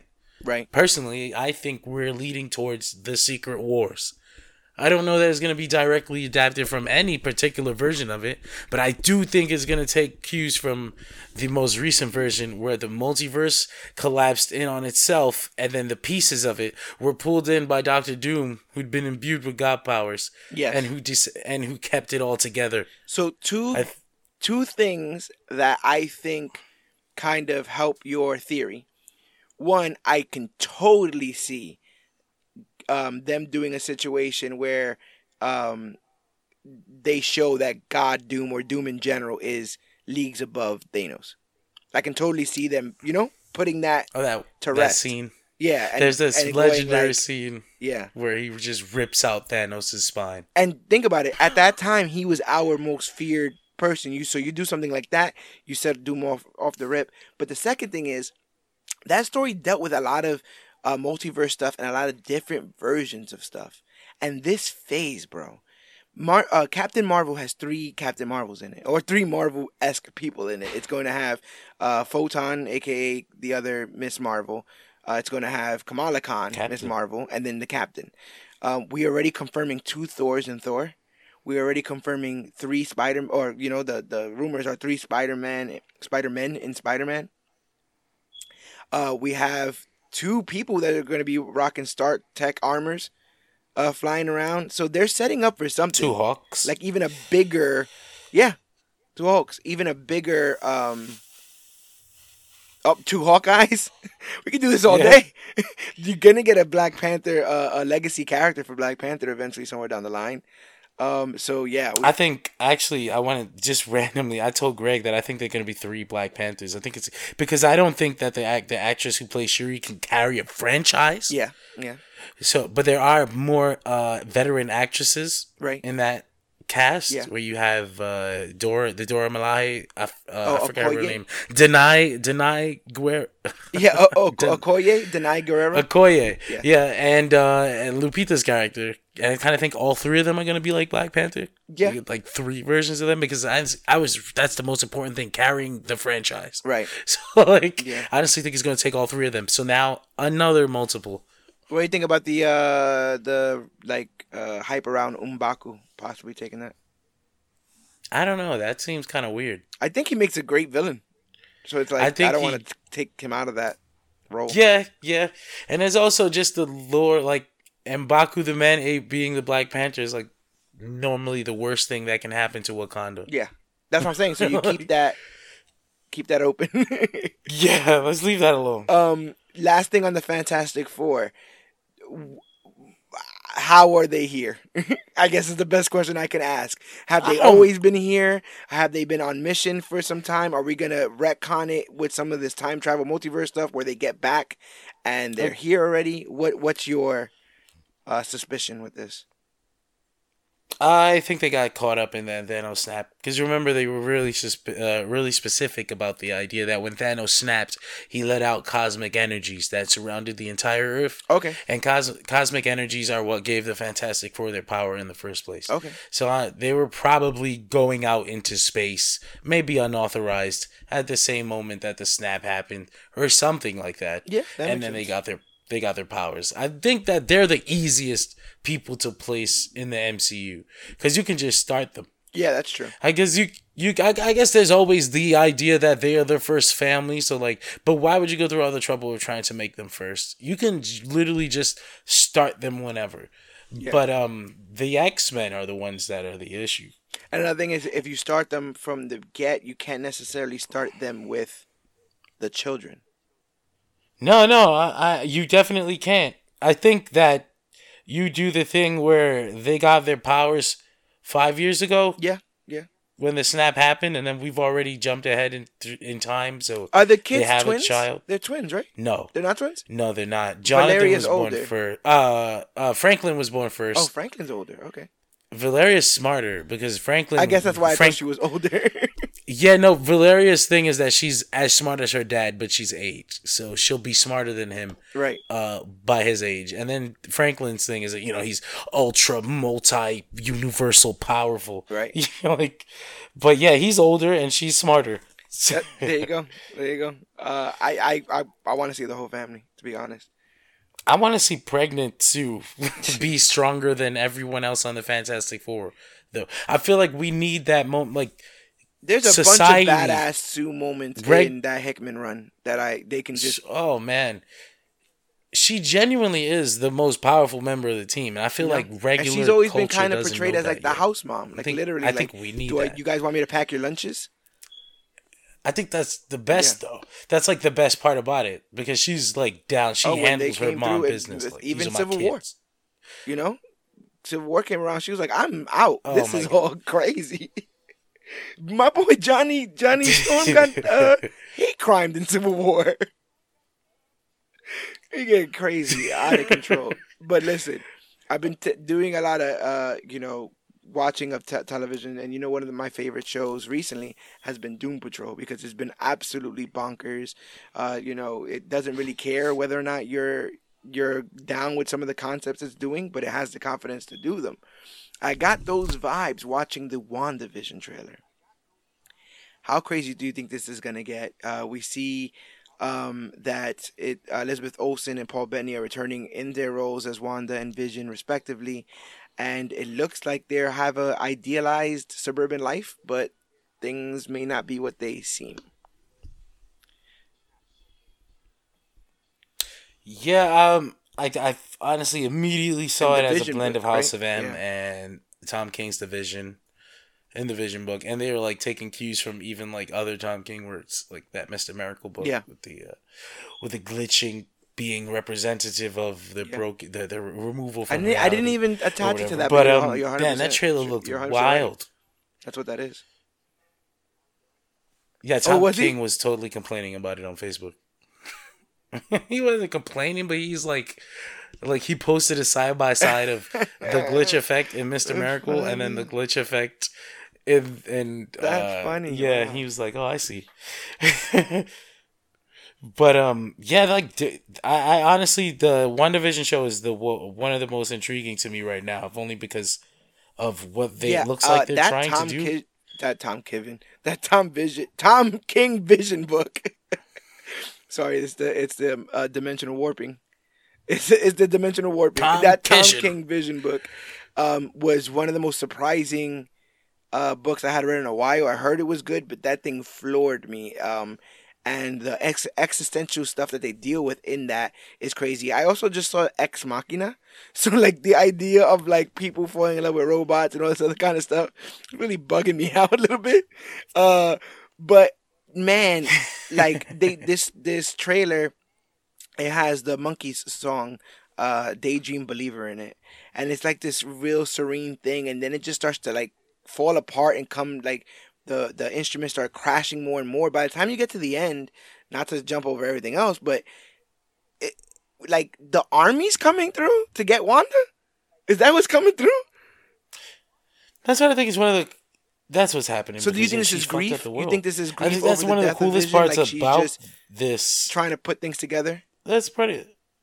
Yeah, that's pretty much exactly what I think it is. Like she's grief stricken to the point that she's broken reality around her for everyone. Because somehow all of she us managed to conjure Vision here, and he shouldn't be here, and so to keep him here, and to keep literally the idealized suburban life, you know. So, because at one point somebody seemingly is trying to get in contact with her, and they're asking her, "Who's doing this to you?" But you're saying that she might be totally doing this herself, maybe not knowing she's doing it. Yeah, nah, she's totally doing it subconsciously. She's I mean, this is like it's not even that I'm like predicting a movie or a TV show or anything. It's like the natural thing I think that would happen if someone with that kind of power was grief stricken. To like, I have the chaos magic that can warp reality around me. I subconsciously brought back the love of my life, and I didn't even question it because I love them so much that no matter how weird reality is around me and no matter how messed up everything is getting, even if the back of my mind is telling me that something is wrong, I'm not even gonna try to fix this. Not only that, but I can see a portion of her being and like, now we have kids. I got my man back, and no one cared that he was dead. So I don't owe none of y'all nothing. I don't owe none of y'all nothing. Nobody even mentioned him at the funeral. Everyone was like, "Oh, let's bring everybody back," and my boyfriend's dead. So one of the things about this that's gonna be cool is seeing how they yes, how they introduce the kids. There's a scene of her being pregnant, like the twins, which is interesting, and there's a rumor that we might even get some Quicksilver appearances in this.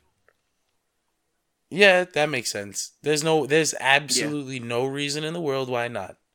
I'm definitely interested though because I know in the Wanda has babies in the original lore by Vision that she created on her own with chaos magic. Doctor Strange is there to deliver them. But later on, Doctor Strange is also the guy who's like, I think that's one of the most touching moments of House of M. That how he gets through to her during the big war.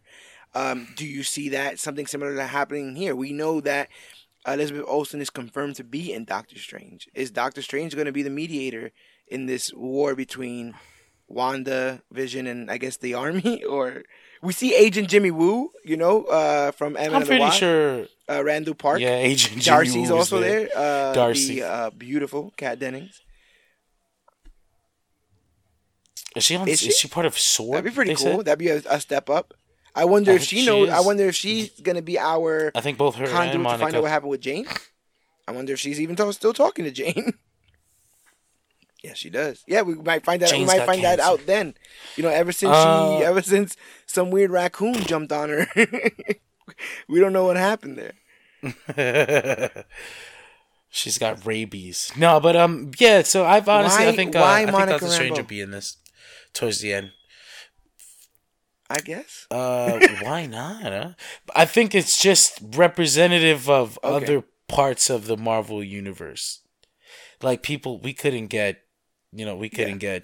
Brie Larson, but I don't think that they get Brie Larson and she was the replacement. I'm just saying, like, when they were thinking of how do we represent these other parts of the universe, we bring in Darcy and we bring in Jimmy Woo and we bring in You know what? a grown-up They version also- of Monica, they because also people might are be going to trying be to tie in- curious about that. Because Captain Marvel doesn't know Scarlet Witch from a hole in the wall, right?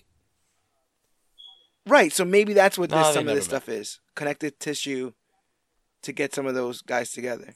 Or I think since Monica never gets Yeah. to be Captain Marvel in this universe, or maybe we get a warped version Photon where or she Spectrum is or one of Captain the Marvel, 18 other and it's just cable like sounding names. that would suck to skip. You can't skip Captain Marvel. You're Like, right. that was the first. Like, you can't skip the Captain Marvel Yeah. part. She was Captain Marvel first. 100%. Before Carol ever got to be Captain Marvel, Monica was there. I and feel like guess- they have to oh, and represent you know that what? somehow, You know even if it's what? like a. Monica Rambeau, Secret War. You understand? So Yeah. all signs are pointing. Yep. Yeah, so I mean, I don't know anything about the creative behind this show, but from what I've seen so far, it looks awesome. And That's just the like thing, 4 man, weeks like- away, so we'll see. When she comes and she's like, this is our home or whatever, then we'll fight for it, whatever. And it's her and Vision. And I also want to believe it's not really Vision there. It's her idea of what Vision is.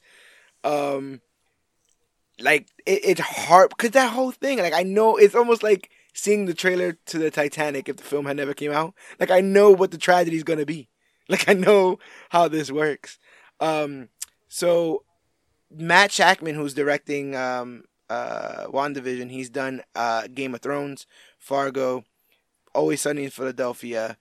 I was just looking at his other stuff. Succession, The Boys, Billions, American Gothic, The Good Wife. I don't know why I said Psych, but he definitely did. He definitely was in Psych. House. Everybody Hates Chris. I'm looking for I've something gotta where go. like he did the whole show. you know? I think he's just a television 43 episode episodes writer. Like, of from what It's Always Sunny. it sounds like. So maybe that might be his biggest. from what it sounds like. 43. 43. You said episodes of It's 33? Always Sunny. 43. That's the one then. Would you call No. It's Always Sunny a No, sitcom? I mean it kind of plays with that. If anything, he'll be good at playing, making fun of sitcoms. On this list, are you talking about do they like have laugh modern tracks and sitcoms? you know? like that aren't just like. Yeah, Yeah. like that aren't just rehashed. What about 'cause, You're the I don't Worst? think it counts That when sounds it's like familiar. the Like it Connors. was one of those It's just sitcoms. Roseanne again. Grace and Frankie. But, He directed an episode of Grace and Frankie. That sounds very sick. That sounds very sitcom-y. Doesn't it sound sitcom? I don't even know what that is. It sounds like coming on after Grace and Frankie, the news. Yeah, I don't. There's a bunch of stuff here, and seemingly there was 2 directors on that.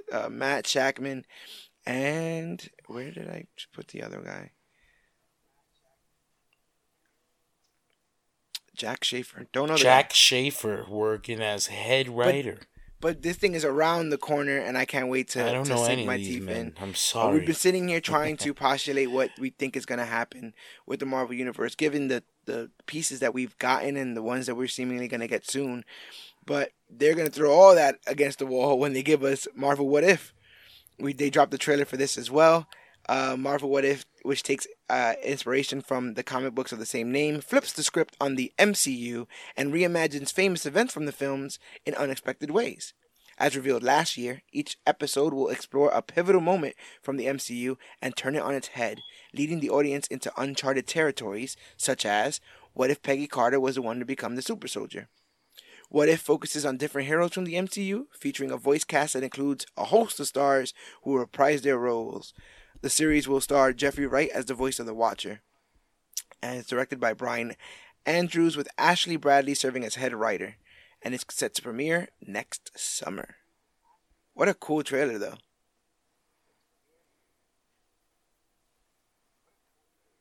It was a pretty cool trailer. I thought it was interesting to see that there was a regular or Doctor at least Strange and I an thought evil I Doctor saw the Strange or some normal kind Doctor of Strange thing, in right? it. The hour.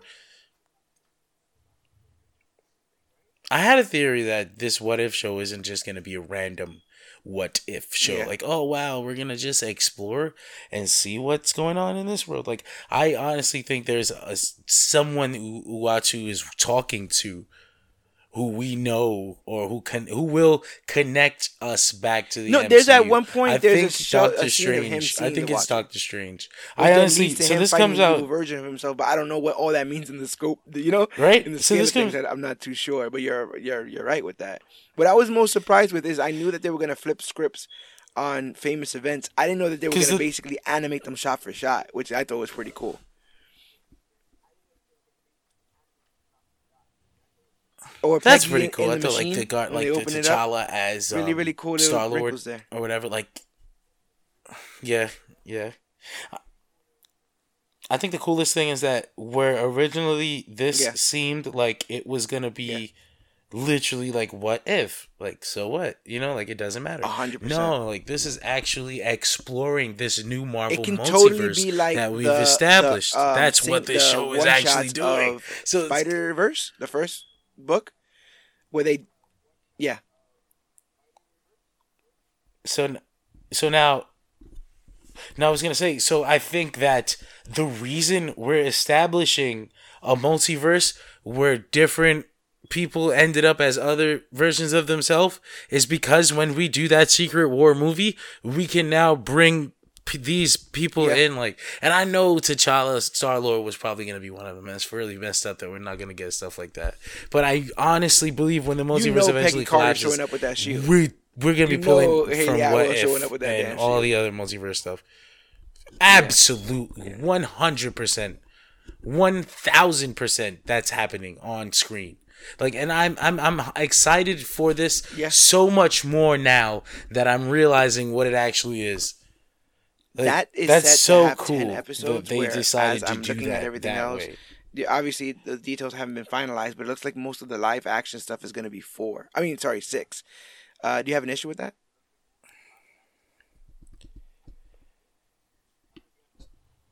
Six episodes. I don't think that this What If is going to be like hour long. I think it's animated. Animation is expensive.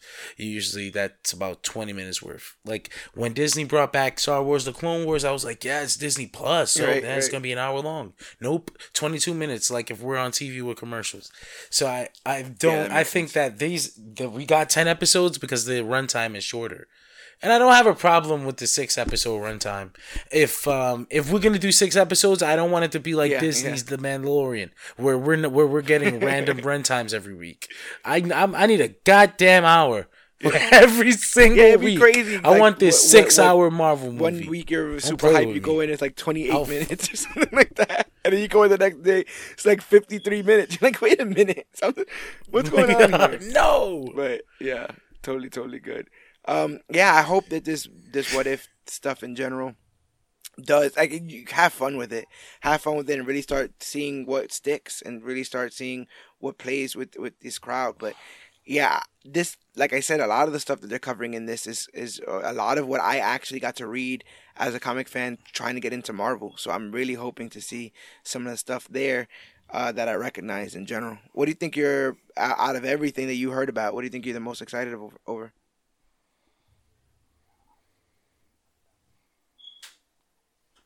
I guess ignoring the Fantastic Four because there's really nothing there to be excited about yet. I'm gonna go for Secret Invasion. If it's going to be the Secret Invasion, I know. Like, if it's gonna actually be Secret Invasion, like, I'm down. And if not, What If? Man, What If looks crazy. We're actually gonna explore the Uatu's gonna introduce us to all these different Marvel universes. Like, that's sick. Yeah. You know, I've mentioned this so much on the show. We've been kind of playing around with it in DC for a while. So I'm glad. Like, I'm down. I am down. Yeah. For what? That's DC's bread and butter. Marvel's just trying to do their thing now. I mean, the MCU, ironic. As we know it, is basically the ultimate universe of a lot of that part.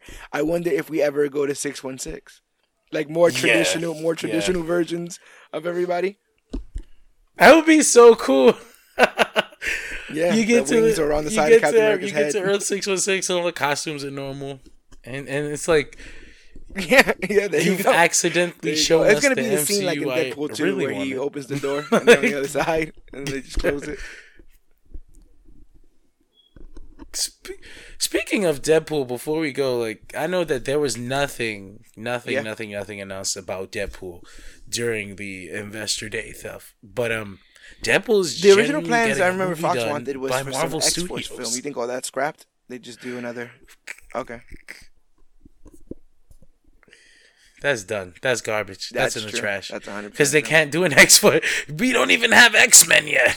You know, like, and the part that's most interesting to me is that it's a Marvel Studios film. Where does that fit in? Right. And you're gonna have to link them. Where do you fit that in with all this other stuff? They're gonna have to come up with. Like I said, I think they're doing that whole magic trick with the 3 cups and the balls underneath one of them, and what under one of these properties is the mutants. Is the explanation for how they were formed? Is the explanation for why they're here now? Is the introduction to them? I just don't know which cup. No. I don't want to see them anytime. I don't want to see them yet. Like, I see a lot of this stuff is going to last all the way to 2023. I've still got the taste of the other ones in my mouth. Till then?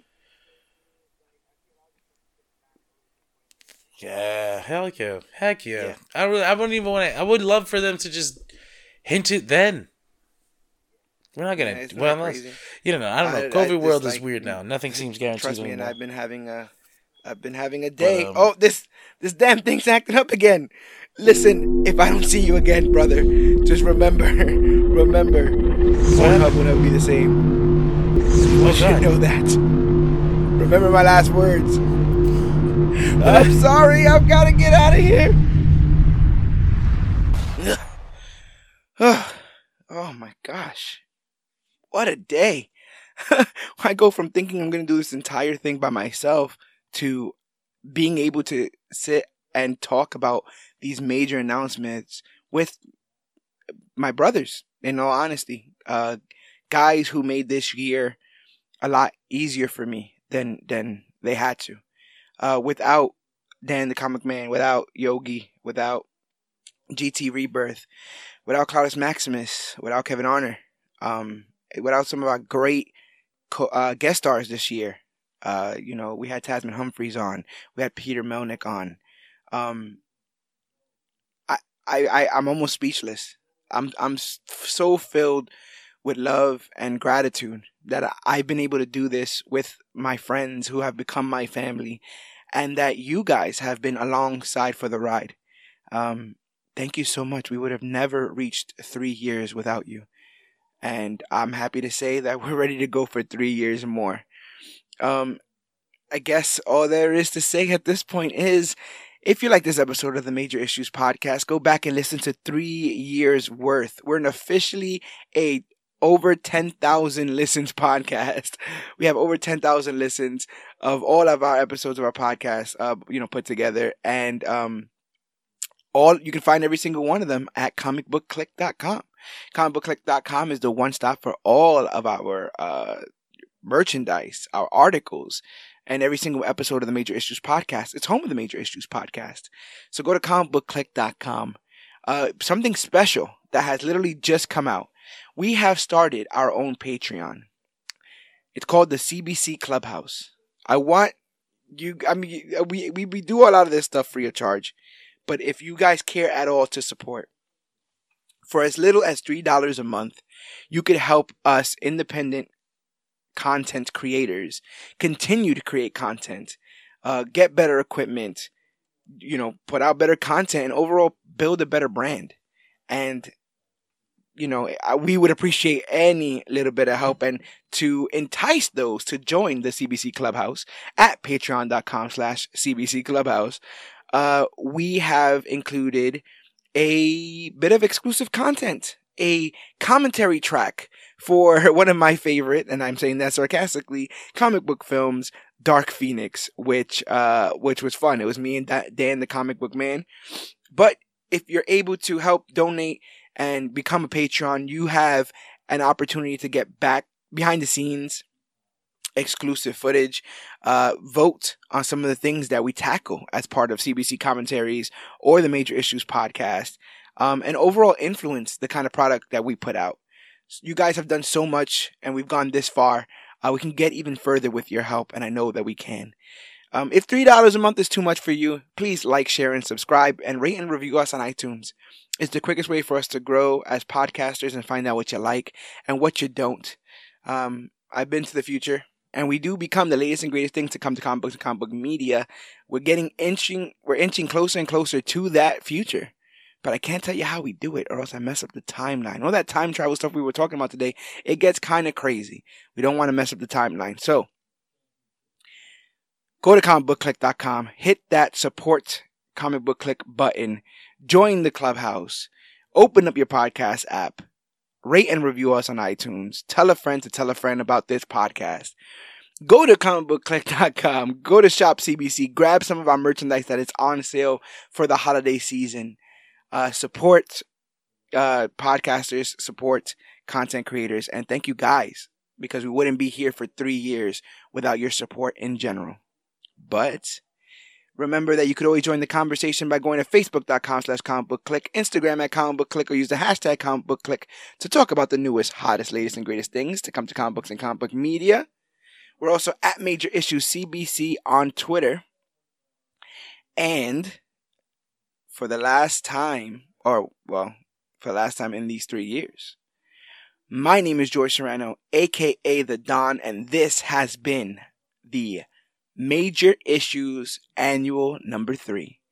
And remember, whether or not you feel that you have enough energy, time, and knowledge to start a podcast, whether you and your friends just love to chat about all things comic books, whether 2020 has been a great year for you, or like the rest of us, it's been more hard than it should, remember that we're still here.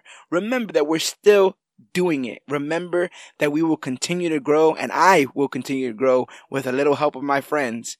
And always remember, if there's anything you remember, it's you remember that you, yes you, are worthy.